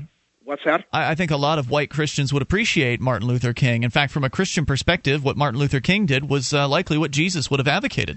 No, what Martin Luther King did was he put the races together, and the races have been mongrelized as a. Do you believe Jesus was a white man? Just curious. Jesus was not Jewish. Jesus was an Anglo-Saxon. Yes, he was a white man. How did how did that Anglo-Saxon get all the way from Germany? Excuse me, all the way from the Great Britain, the Isle? Actually, I don't think they could have even had Anglo-Saxons at the time. How did that Anglo-Saxon, that imaginary Anglo-Saxon, get to Israel at the time? Did you ever hear of a term, a movement called British Israelitism? No. The British Israelite movement. No, what is it? It was in Henry Ford's in The International Jew. Mr. Ford made it famous, in which the Jews are not the chosen people of the Bible that they would have the world believe. It is indeed the Anglo-Saxon race. Why would God choose anybody? I mean, why would God choose any people? If everybody is God's creation, then why would there be a chosen portion of that? Why wouldn't it all be, essentially on the same playing field? All I'm saying is that the Jews want to force ram it down. I'm not asking you what you're saying. I'm asking you a question about you claim to be a Christian. Yes. Is that right? Yes. Okay. Well, it seems to me that you are either not familiar with the tenets of Christianity, or you've just completely, bastardized the ideas. Why would God, who is supposedly all-loving, have a chosen people in the first place? That's what I'm saying. The Jews are not the chosen people, but I'm saying that the in the Bible, the chosen people are, if there is one, it's the Anglo-Saxon race. So you are saying there's a chosen. You are saying you believe there's a chosen people. Yes. Why is that? Do you think God made a mistake by creating other colors of human beings? I'm saying that there's a pecking order. There are superior races in this world. There are inferior races in this world. On the top of the pecking order, no, sir, there are Aryans, superior. Aryans. No, there are superior minds and inferior minds. Individuals may be a little more smart than others, intelligent than others, but the idea that somebody is less smart or inferior because they have different skin pigmentation is pretty ludicrous. So I'll give you an example. If the Anglo-Saxons were the chosen people of the Bible, and according to Wikipedia here, it says Anglo-Saxons, the term usually used to describe invading Germanic tribes in the south and east of Great Britain from the early 5th century A.D., and I thought that was the case. So they didn't even exist when any of the books of the Bible were written, not a single one of them. So, I mean, whatever this is, this English Israelitism doesn't take into consideration that this tribe of people that you're referring to, the Anglo-Saxons, simply did not exist at the time that these books were written. What is your goal with this whole thing? What are you trying to convince us of? What I'm trying to convince you of, I was wanted to talk about Martin Luther King. Let's stick with that. Let's stick with Martin. No. Just stick with Martin Luther King, please. Say that again? Stick with Martin Luther King, please. There should not be any Martin Luther King. Martin Luther King was a communist. He was a subversive. J. Edgar Hoover said so himself. And behind the black now the FBI is a bunch of good guys? No, I'm saying that the FBI is part of the Zionist-occupied government. I'm saying but you just appealed to them. What's that? You just appealed to their authority. Yeah, I'm saying that behind the black movement, I'm saying that the Jews are the evil force behind the civil rights movement. And I'm saying you are a sad human being. Thank you for the call tonight. 800-259-9231. I find it odd that Martin Luther King and Jesus Christ are the only two people that have their own day on the calendar as a federal holiday. I mean, I will give him that, but I'm willing to get rid of both of. I'm willing to get rid of every federal holiday. But if people want to celebrate Martin Luther King, I think he was a great man in the same way that I think Jesus Christ had a great deal of effect on the world too. More coming up here. Hour 3's next. You take control. Bring up anything. It's Free Talk Live. With so much economic confusion, who can you trust for straight talk? For years, author and investor Peter Schiff has been in the front of the pack, pointing out the insanity while offering real investment solutions. Now, all of Peter's videos, articles, and TV appearances are compiled into a free email. The EP Weekly Digest, which contains the fresh insights by Peter and other Europac voices, like the hard-charging Mike Pinto. To subscribe, please go to epweeklydigest.com. epweeklydigest.com.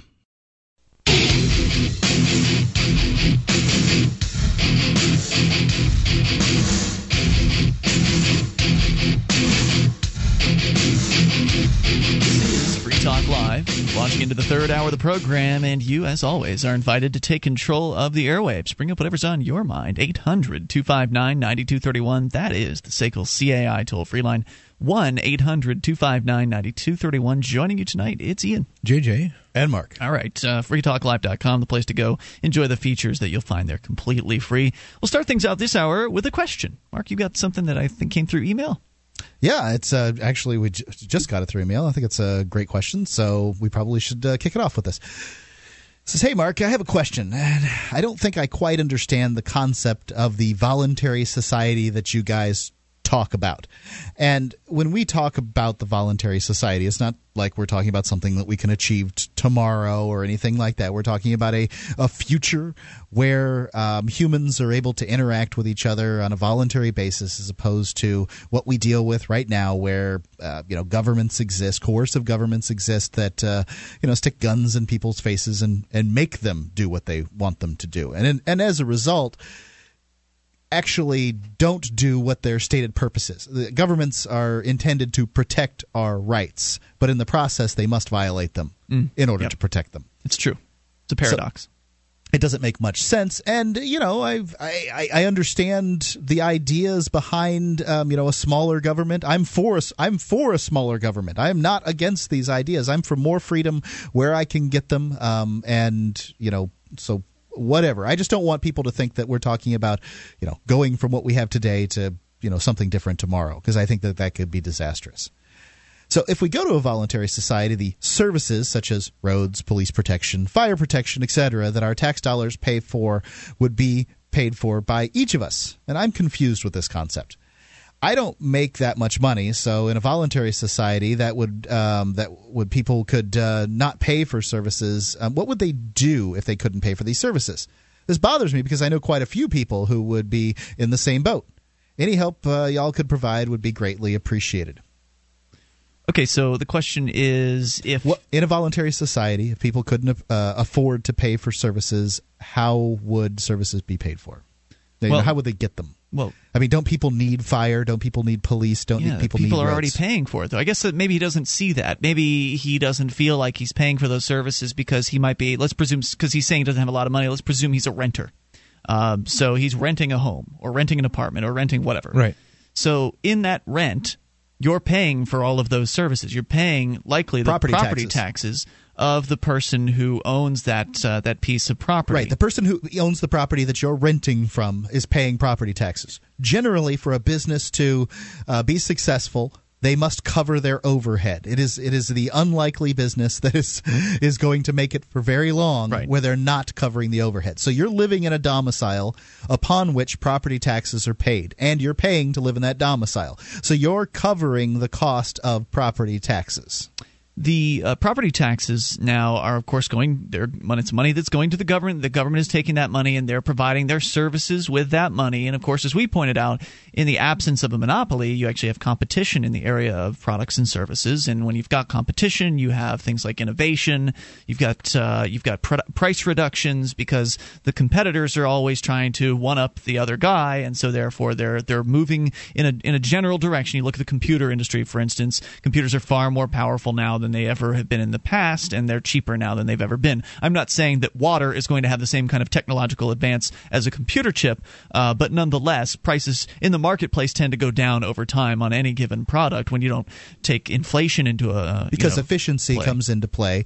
Businesses compete against each other, and efficiency comes into play, whereas government has no motivation to be efficient and is very bad at it. I think one thing to note, especially about this sort of situation with the fire, the police, and the roads and whatnot, is that there's not going to be one size fits all. There's not going to be one solution. There's going to be different solutions to this problem. In some cases, it might be a cooperative. Some cases, it might be privately owned. In some cases, you might pay a toll. You might have a toll that once you start on this road, So fire services might be volunteer fire departments work all the time. Right, and I'd like to point out about volunteer fire departments. People say, well, you need a fire department. Well, fire departments really are there to keep the fire in your house from spreading to the next house. Right. And that's the biggest role of a fire department. Currently, most of the geographic area of America is covered by volunteer fire departments. And the saying in my area goes, that about when you talk about volunteer fire departments, I'm not just talking about the one that I volunteer for. I'm talking about all of them. We've never lost a cellar hole, which means it's a joke that says that generally the house burns down by the time we get there, and we just put it out, and the cellar hole's still there because cellar holes don't burn. Right, they're so concrete and such. It's a joke talking about how the houses aren't saved. Right. Generally, fire departments aren't something, that people already don't get. A lot of people already in the United States don't get a lot of service out of their fire department. The biggest and most important service that you get from a fire department is the fact that the fire won't spread from someone else's house to yours. So you're talking about a low level of service, probably wouldn't be terribly costly. I'd like to talk about roads for a second, and I think that Ian's come up with some really great ideas. Imagine if there was no competition in roads. If there was competition in roads and no restrictions on how they were done, people might very well put advertisements right on the pavement where people drive. And then those advertisements would pay for the road itself. Those businesses could pay for it. I mean, it would just turn into another ad venue. Some people would say, that's hideous. Well, buy a road. Yeah, figure out how to pay for it. Or you move to a community that has a different sort of standards or practices. And also keep in mind that a lot of the money that you spend, the hidden taxation through whenever you buy a gallon of gas, every time you register your vehicle, the little things like buying oil, and it has its disposal fee added into it. When you go and get your car fixed, and there are certain taxes you pay for the parts, if there's sales tax in your region, all those sorts of things, that money's still in your pocket now. You didn't lose it. Yeah, that's right. All those taxes, it's a very good point, JJ. We should have said that exactly first. This is the most important point, is there's a huge amount of taxes that you're paying that you don't know about, that you're paying for these services, and you would have that money back. True, we only touched on property taxes, and that could amount to, I know what I charge my renters here, and it's the bulk of their rent is covering my property taxes on this home, the duplex that I own. And so that there could be literally rent reductions by the hundreds of dollars. At the very least, $100, $200, $300 could come off the top of all the rents around town. That's a very realistic possibility. If property taxes were to go away, you could say, well, the landlords are greedy. They're not going to reduce their rent. Well, I'm not like that. I want to make sure that my tenants, if I've got good tenants, I want to make sure they're happy. I want to make sure they're going to stay where they are. So if next month the property taxes in Keene, New Hampshire disappear, which approximately amount to $500 a month for me on a $200,000 house, if the property taxes just disappear, then I can all of a sudden tell my renters, hey, you don't have to pay the full amount now. Now you can take $200 off every single month, and you can put that towards getting whatever those services are that you need to purchase, whether it be fire protection or police protection or whatever. It's a huge point. And I'd like to talk education real quick about cops. What do you generally get out of your police service? What do you? Well, really, what do you get out of the service? Because, everybody knows that cops make a lot of money from speeding tickets, and they make a lot of money from, busting pot smokers and things like that. That the police departments do. I saw a Keene cop help push somebody out of a snow situation. It's awesome. That's awesome. I've been helped in the same way. But I'm asking, really, that's what you want cops for? To help people push people out of snow berms? Because I don't think people do. No. I think the idea is just to protect your house from burglary, but they really don't. Cops are there to give you locks do. Armed homeowners do. Cops are there to give you a police report once you've been burglarized, which if cops weren't there, you wouldn't need the police report anyway. Well, an insurance company could do that. Right. So you don't, they're not. How often does somebody get their stuff back from their house being burglarized? Property crimes are the lowest on the list. You can say that the very fact that cops exist, that violent crimes and property crimes are diminished simply because people are afraid of getting caught. And I would agree with that statement. But in that, in the circumstance where people are saying, well, I want a certain level of service. I want my house driven by every day by a private security company. I want my house driven by once a week. I don't care if you drive by. Just come when I call you. Well, that goes back to what JJ was saying, where there would be different varieties of options available. Maybe you would prefer to not have any service whatsoever and just arm up and lock up your home and get a guard dog. If you take your amount of property taxes that you pay, find out the amount you pay for cops, I suspect that is hundreds of dollars a month, and you could get a security company that would drive by your house for that. I don't think it's hundreds of dollars a month. Most of the property taxes around here, hundreds of dollars a year. I was going to say most of them are. I am paying hundreds a month for the school system, though. More coming up. You take control that I don't support at all. It's Free Talk Live. Your thoughts are welcome. Have you been thinking about starting a website? I'm going to tell you about a great offer from HostGator. HostGator is a worldwide leader for web hosting, and they make it easy to get your own .com domain name. You create your very own website with their free site builder tools and templates. Sign up at hostgator.freetalklive.com to receive your first month completely free. Whether you want a personal blog or a complete e-commerce business website, let the experts at hostgator.freetalklive.com host you.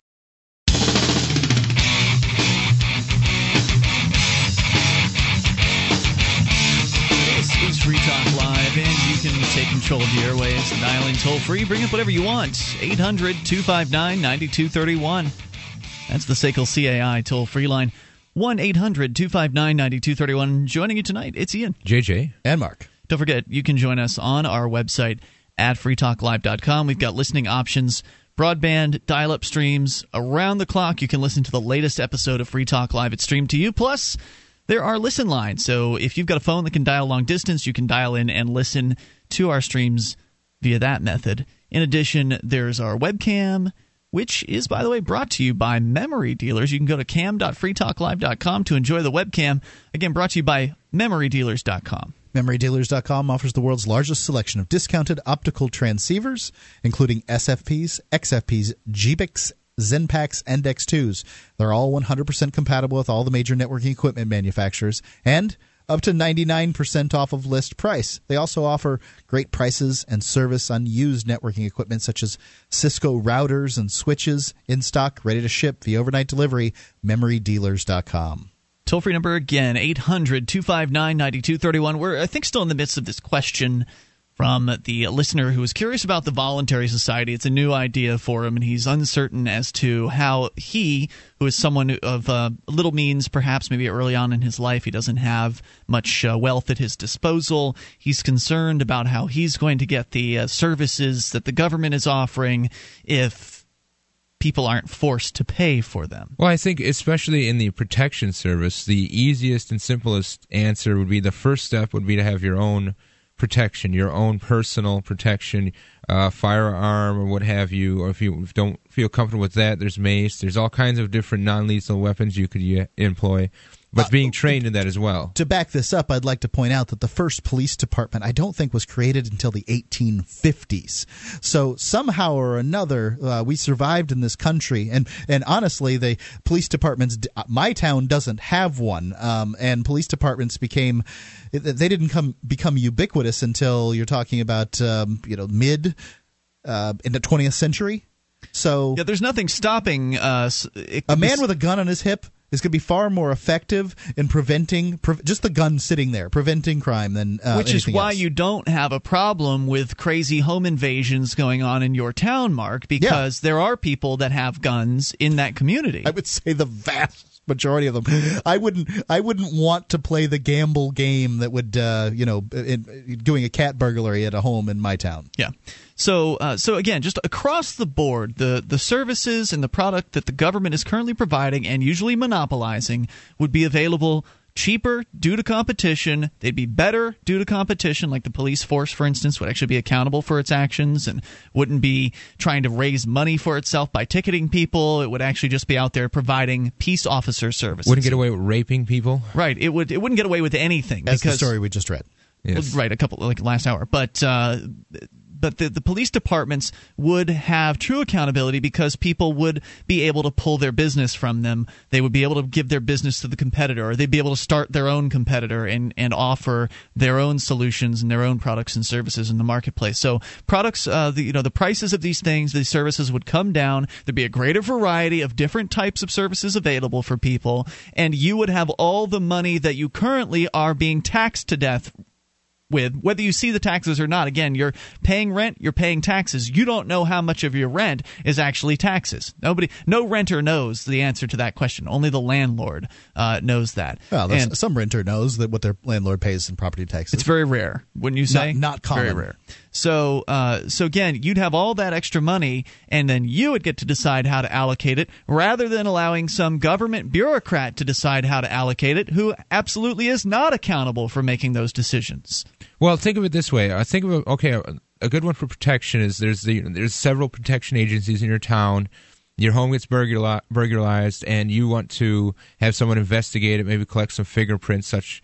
They're going to come and they're going to charge you just as anyone else that came to your house to provide a service. They would say, we can perform the service for you. We'll collect fingerprints. We'll do all the forensics. That's if you didn't think ahead, JJ. Well, right. I'm just saying, I'm trying to jump ahead to some of the straw man arguments that are presented in that a lot of these things are more like when you use this service, that's when you pay for it sort of deal. But there's also an insurance model, too. Like, that's why I'm saying you didn't think. Yeah, that's in the case of somebody who's like, well, I don't need this protection insurance. A person who doesn't have a lot of money and doesn't want to buy the insurance. Right, that kind of person. But a person who doesn't have a lot of money but still has things they prize would want to buy, hopefully would see the value in buying this insurance, because it's pretty rare that you've got break-ins. It's less rare that you've got a fire, but it's also still pretty rare that some sort of violent crime or property crime is going to happen against you. So for the most part, most people are just going to pay into that insurance program, and they're not going to have to collect. But if they do have to collect, then that avoids having to pay for whatever the price would be of having to hire a private investigator to come in and to investigate and to take inventory or to do whatever, because they would have already been paid for by the insurance company. And in that case, what can happen is the insurance company would come in and say, all right, well, this is what you're missing. Okay, we've investigated. It looks like you're telling the truth, so we're going to cut you a check for whatever it is you've lost. Then you've been made whole at that point. It doesn't matter to you whether they catch the bad guy, because it's done as far as you're concerned. It only matters to the insurance company as to whether they catch the bad guy at that point. So you'd have services that would be offered, and it would likely be very, very low cost over time, because it's not going to be used too much. So I think that the way to look at this is all we're advocating is for people to have choice in these areas. Exactly. For instance, if I live in my town and we have to pay $3,300 a year for taxes, and about $2,500 to $3,000 of that goes for the government school system that I don't send my kid to, that I don't tend to send my kid to ever. I've never employed somebody who's gone to that government school. I have nothing to do with that government school except that I'm extorted to have to pay for it. And I decide I want to educate my kid differently. I'll take the money that goes to that and I'll use it, and plus whatever money else I want to put in it, or less or whatever, to educate my kid. And that's what I choose to do, that I'll just X that off my taxes, and I don't want to pay that part.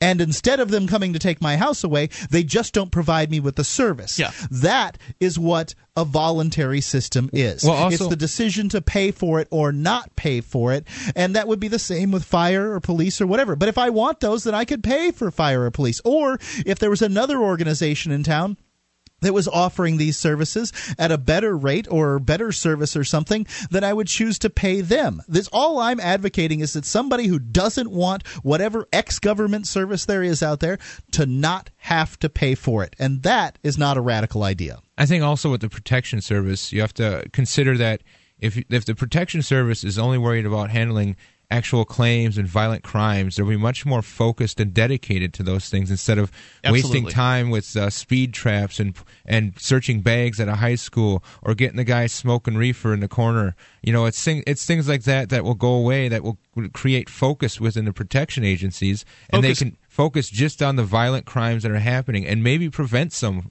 instead of just reacting. And probably operate on a much leaner fashion, because if you're focused on just those areas, you don't have to have 5 cop cars around town that are just sitting watching for speeders or whatever. Those guys can be investigating real crimes, and you don't have to have a bloated police department. You could really kind of scale things down, still provide real protection services, and not have to, nobody would be worried about getting pulled over for silly crap anymore. I mean, that's a huge benefit right there. Think about the amount of money that poor people are taxed after the fact by having tickets and things like that laid on them. That's hundreds of dollars that some poor people are paying into the system every single year.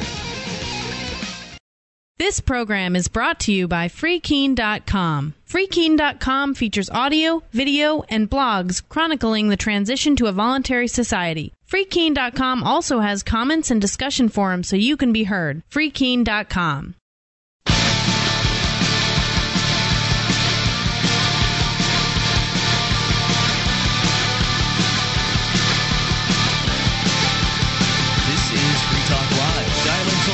Take control of the airwaves. Bring up anything. 800-259-9231. That's the SACL CAI toll-free line. 1-800-259-9231. You can join us on our website at freetalklive.com and enjoy the various features that you'll find there completely free. Again, that's freetalklive.com. I also blog over at freekeene.com, as does JJ. Yes. And we've been talking about this idea of, well, what will the voluntary society look like? What would it be like to pay for services like police and fire protection and schools without having this government, this one-size-fits-all monopoly, forcing people into a system that they might disagree with, forcing them to pay for a service or product that they might disagree with? What would it look like without that? And there's a great book over at freekeene.com. It's over actually at book.freekeene.com called The Market for Liberty. And I'm pleased to announce, and actually I haven't put it up quite yet, but now that I'm going to mention it on the air, I'll take care of it tonight after the show. But we unfortunately had to pull down the PDF form of this book. It was a few years ago that I contacted Laissez-Faire Books, which was the copyright holder. I don't believe in intellectual property, but some people do, and so I wanted to go through the right channels. I didn't want to step on anybody's toes, so I got in touch with Laissez-Faire Books, and I asked them if I could create an audiobook version of The Market for Liberty. Spend my time and my effort, whatever that's worth, to create this production. Which had not existed before, and I had come across this book, and I thought it was so great. That's what inspired me to do it. I thought, wow, this book, written 1970 or 1971, it was really way ahead of its time. There are a lot of really cool ideas in there that make more sense today than they might have made sense in the 1970s. At least that's what I thought while I was reading it. So I got in touch with them, and they said, yeah, they thought that was fine. And one of the provisions of my agreement with them was that in return for reading this, as my payment, if you will, for doing this work, I'd get to distribute it for free. That I would get to put this, what I considered this great book, out into the world, onto the internet, for free, to allow people to download the audiobook version at zero cost and enjoy the book. And then hopefully, folks would like it enough to where they'd buy themselves a hardcover, and in theory, it would actually increase the sales of the book. And I believe that it has. I don't have the numbers to justify that belief system, but I know that a lot of people had never heard of this book before because, again, it's from the early 1970s. Out of print. Yeah, well, it's not out of print anymore. Okay. But this, nonetheless, but at the time it was, right? At the time. At the time you read it? I don't know. I don't recall. You still would have been able to get it had you wanted to get it. But it's just another Liberty book, right? There's a bunch of Liberty books out there. You can get lots of books that are out of print right now. Right. I understand that. I don't know, Mark. The point. I'm not sure. And it doesn't matter anyway, because that people were selling it. Laissez-Faire Books was selling it at that time. So whether it was out of print or not, they had enough to sell. How about that? Mm-hmm. So the idea was, okay, I get to distribute this book for free in return for doing it. So that's what I was doing. And then I saw that the folks over at the Mises Institute, which is a kind of this libertarian, I don't know if think tank is the right term for the Mises Institute. It's more of like a What do you how do you describe that? Is it like an institution? Like is it a college? Well, I think there is a learning. There is something with the classes. I imagine. I don't know a lot about Institute for Higher Learning. Okay, so anyway, Mises Institute, they had released The Market for Liberty in PDF form. So you could download and read it as a book on your computer, print it out if you want to. And I thought, well, okay, Mises has got it. I'm going to put it up on my site. So I copied it over to Free Keene, put it up there. And that went fine for a little while. And then Laissez-Faire Books went out of business. And they sold essentially the business at that point, the bankrupt version. They sold it to somebody who wanted to buy it up. And the new owner, I guess, was a little bit more of a stickler for copyright than the previous ones that I'd had the agreement with. And he started sending out threats to people that were hosting the PDF version of the book. And I basically told the guy to, go jump in a lake, essentially. I said, look, I'm not going to remove this. You had an agreement. Yeah, I had an agreement, and just because the agreement wasn't with him does not make make it so the agreement wasn't valid. When he bought the business, he bought the agreement that they had previously made. Right. So basically, I told I blew the guy off essentially, and he left me alone at that point. I let him know that we were not going to remove the book, and if he wanted to come after us, that would be fine with me. So I kind of left it sit there, and he apparently let it sit there too. And then I guess he decided to sell the business another year or two later. I'm not sure how long after, but sold it to a group called Agora, I believe, or Agora, and they have taken it over. And Dr. Mary Ruart decided to contact me. Now, I've got a lot of respect for Dr. Mary Ruart. She's one of my favorite authors. She wrote Healing Our World, which is probably the book I recommend the most on the ideas of liberty. She writes me out of the blue to say that Laissez-Faire Books has been taken over by this new company, Agora, and they noticed, or she noticed, that the PDF... Somebody noticed the PDF was up on the Free Keene site, and she said she thought there was a chance that they would be cool with allowing that to continue, but in the meantime, while she checks on it, she wanted me to take it down. Because I've got a lot of respect for Dr. Mary Ruart, I decided to honor her request and take down just the PDF. The audiobook was still there. It's always been there. And so now that they've gotten settled in, or they've figured out what it is they're doing, I was put in touch with the guy that's in the head of the company, and he did give me permission to repost the PDF version of The Market for Liberty. So the reason I've gone through this lengthy explanation about the history of The Market for Liberty over at freekeene.com is A, it's going to be reposted here tonight. I'll put it back up after the show's over. B, this is one of the best books for the guy that emailed. I don't recall his name. Was it Brandon or something like that? Or anyway, somebody emailed you, Mark, about a question regarding the voluntary society and how things would work. This is an excellent book that has a lot of great ideas and explanations. You don't even know who it was. Well, anyway, the person I have the email up in front of me. I responded to him. We talked about it. Here, you can listen to it on the podcast. Have fun. So the nice gentleman or lady who emailed you could go to book.freekeene.com, or anybody that wants to learn more about the voluntary society or how things could work in a free marketplace in the absence of the government coercive system. You could go to book.freekeene.com, download the audiobook version of The Market for Liberty, and then later you can get the PDF version as well from that same place. It's a great book, and it really goes into some detail. And it was a big paradigm shift for me, especially on the issues of police services. That was a real hang-up for me. Like how in the world could police services work in a freer marketplace? I couldn't get my head around that, and I had to read it a second time. And I remember you and I were traveling at the time, Mark, when I was reading this book, and I was so excited about the ideas that I was literally, I think I was reading it to you on the airplane or something. Yes, you were bubbling over about it. I really wished you would just leave me alone. That's kind of how I felt. So anyway, I highly recommend it. Please take a moment to go to book.freekeene.com and take a look at it. 800-259-9231. That is the SACL CAI toll-free line. We're going to go to the phones here. John is on the line in Florida. John, you are on Free Talk Live with Ian, JJ, and Mark. Hey, John, what's on your mind tonight? Hey, guys, I called you the other night about the education. So how are you guys doing tonight? Everything's good? Super. Yes, sir. What's on your mind? Well, I actually hadn't listened to your show tonight. We only get it on Saturdays, but I did want to call in and ask... Where are you in Florida? I'm sorry. Tallahassee, I'm sorry. Oh, okay, very good. Well, my question was, we don't have this law here, this texting and driving law in Florida yet, but many states do have it. And I was wondering perhaps if you had a little bit more information on it, because, this is my supposition in that when they were to pass this law, of course, like you guys have mentioned, how are they going to know? How are they going to know, right? Well, my understanding is, of course, all they need is that slight probable cause, which would be, I see the light in the car, I saw this, I saw that, right? And we can all agree that's reasonable enough for them to pull you over. Almost anything is. Mm-hmm. But my worry is what comes after that, is how do they prove that? And like you said to Mark the other night, you said, they can look at the text, or maybe Mark said that you can look at the time on the text. But that requires them to enter your phone. Right. So all they have is this loose probable cause that we may have perhaps seen him using that, and from that alone, they're allowed. I'm assuming that this is what would happen in order for them to prove it, to basically confiscate that phone and go through all your data in order to learn that. And, do you think that's the case, or has it been exemplified as the case? Or? I don't believe. First off, they could make a law that says that it's against the law to text and drive. And within that law, I don't believe they'd be able to say something like, and the officer can check your phone in order to be able to verify in order to get the ticket. But wasn't there a case recently where they've Yeah, there's an interesting case, and I'll talk about it in a second. All right, we'll come back with that here in a moment. Hang on. 800-259-9231, the SACL CAI toll-free line. And, of course, what's going to stop the cop from grabbing your phone and just doing it? It's Free Talk Live.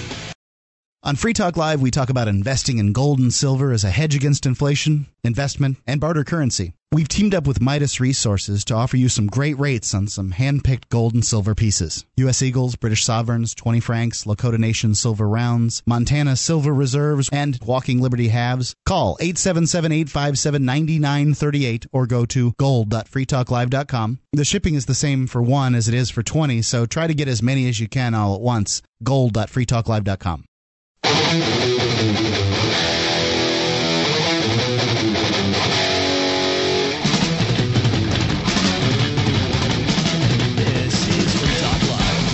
Toll-free and bring up whatever's on your mind. 800-259-9231. That's the SACL CAI toll-free line. 800-259-9231. You can join us on our website, freetalklive.com. Joining you in the studio tonight, it's Ian, JJ, and Mark. Don't forget, you can join us again online at freetalklive.com to enjoy features like the mobile site. You got a smartphone, you can go to m.freetalklive.com, get quick access to our streams and podcast.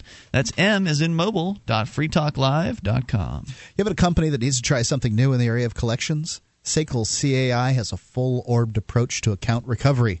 It's really 3 companies in one. They do collections, early out billing, and they purchase charged-off receivables. They know that the way they treat your customer reflects on you. Their staff is respectful. They record every call. The best equipment money can buy so that your business is handled as efficiently as possible. You can see their banner at freetalklive.com. It's SACL CAI. All right, let's continue here. John, I think, is still with us listening in Tallahassee, Florida. John, are you there?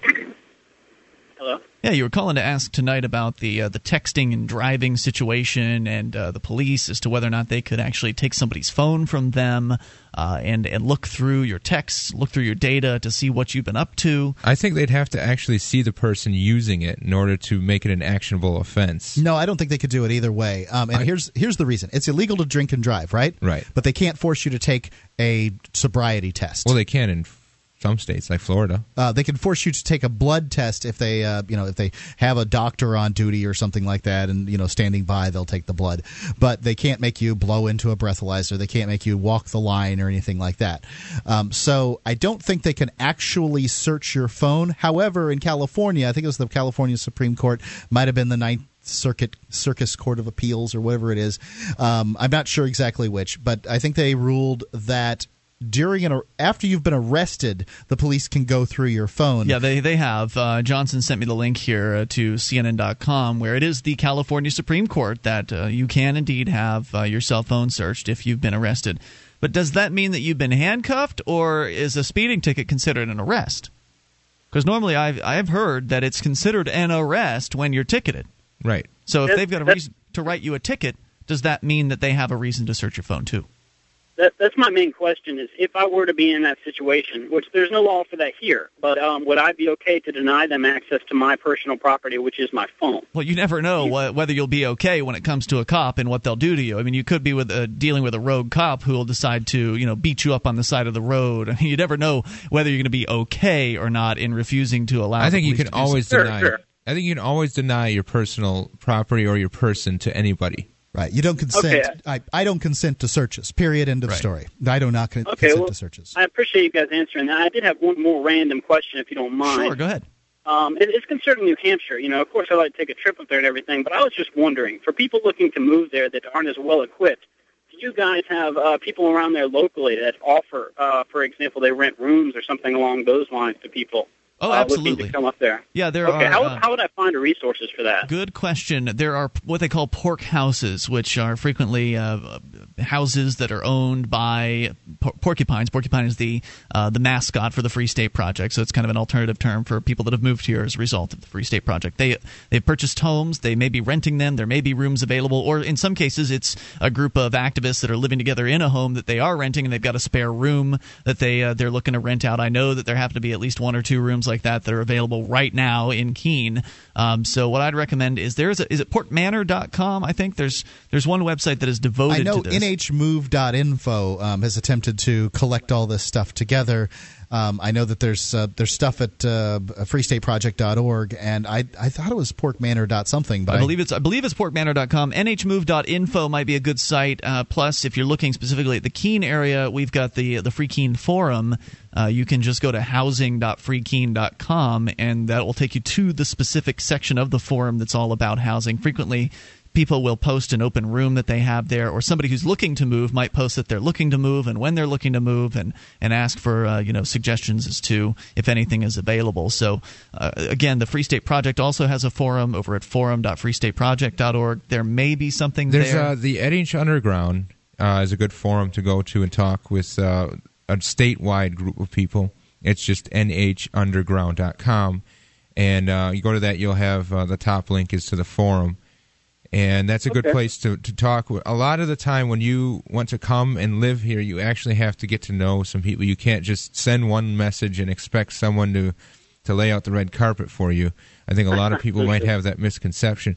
But what the idea is to you're pretty much joining the community. So a lot of that is talking with people, getting to know them and bonding and such.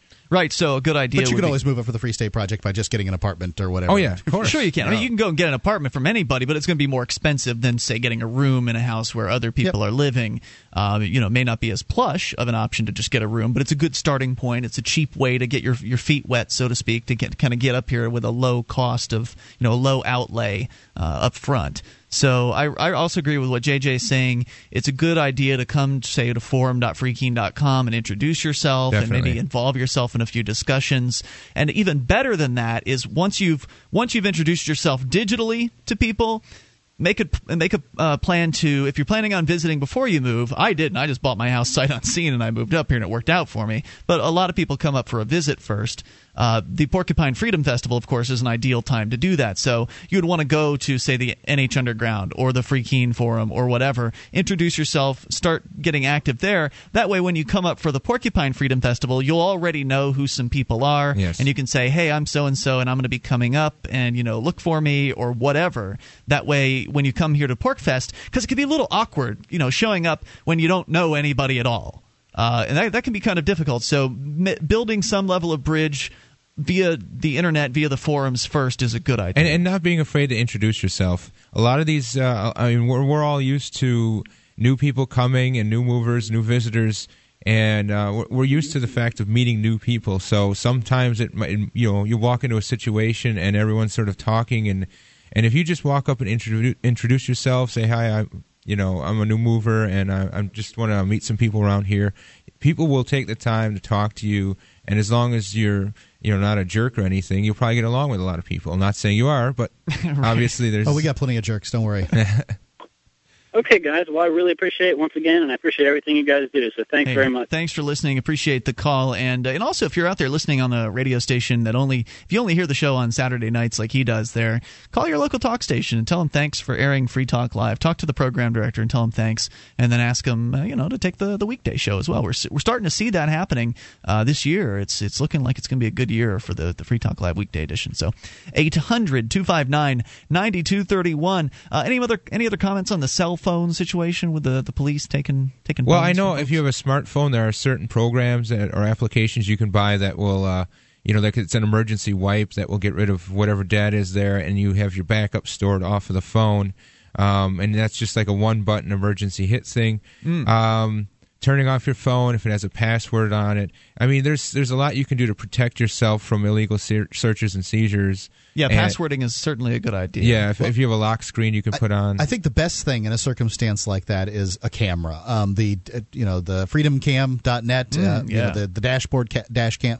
Yeah, the dashboard black box dash cam or whatever it's called. Is awesome. Yeah, it even has infrared for nighttime. So if I can't imagine that a cop can look at your cell phone in order to determine whether or not he can write a ticket.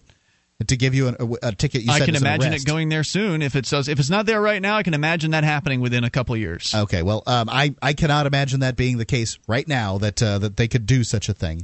So, can they give you a ticket? Well, I think there's a distracted driving catch-all, just like disorderly conduct. If they see you weaving at all, they'll just pull you over and try to gig you on a light out. Oh, if they want to get you, you're got. Yeah, look, the cops are going to do whatever they want to do. A lot of people say, well, they got to follow. No, they don't have to follow any stupid laws. The laws laws protect them, okay? Yep. You have to understand the cop is going to do whatever he wants. And, I want to point out that there was a situation, it was early last year, where a reporter was following a cop that they thought was involved in some stuff, and he called into the precinct, had cops pull her over, 12 cop cars, and not a single one of their dash cams caught the incident. Curious. Yeah, they were all malfunctioning. Yeah, or malfunctioning or turned off. It's really odd. So if you think that it's that dash cam that's going to keep them from saying, "Oh yeah, it looks like you got a tail light out here," or whatever it is that they want to do. I mean, they can. I'm not saying they do, but I'm saying that they can. Well, they get away with murder and rape, so why not? Yeah. And as we just read the story, we just read a story tonight about rape. So that's not that accusation is not hyperbolic. No, it's not. So you have to take responsibility and do what you can to protect yourself. And, of course, having a personal video camera or more than one is a good idea. Streaming live to the Internet is also a good idea. And plus, if they do decide that they want to get you with a texting ticket, go ahead, take it to court. Exactly. Challenge it. Well, make them work for it. Right. Let's see what they have to prove that you were texting. What is their burden of proof in that particular case? How many times has it been taken to court? Ever? Has anyone ever taken a texting ticket to court rather than just paying it like most people with their tickets? Anyway, we're out of time for tonight. Back tomorrow night online in the meantime at freetalklive.com. MemoryDealers.com offers the world's largest selection of discounted optical transceivers, including SFPs, GBICs, XFPs, Xempaks, and X2s that are 100% compatible with all major networking equipment manufacturers, including Cisco, 3Com, Foundry, Alcatel, and HP, at up to 99% off list price. Memory Dealers can also offer customized solutions for your transceiver requirements, including private labeling. Memory Dealers is your trusted source for all your networking and telecom accessory needs, in stock and ready to ship via overnight delivery. MemoryDealers.com.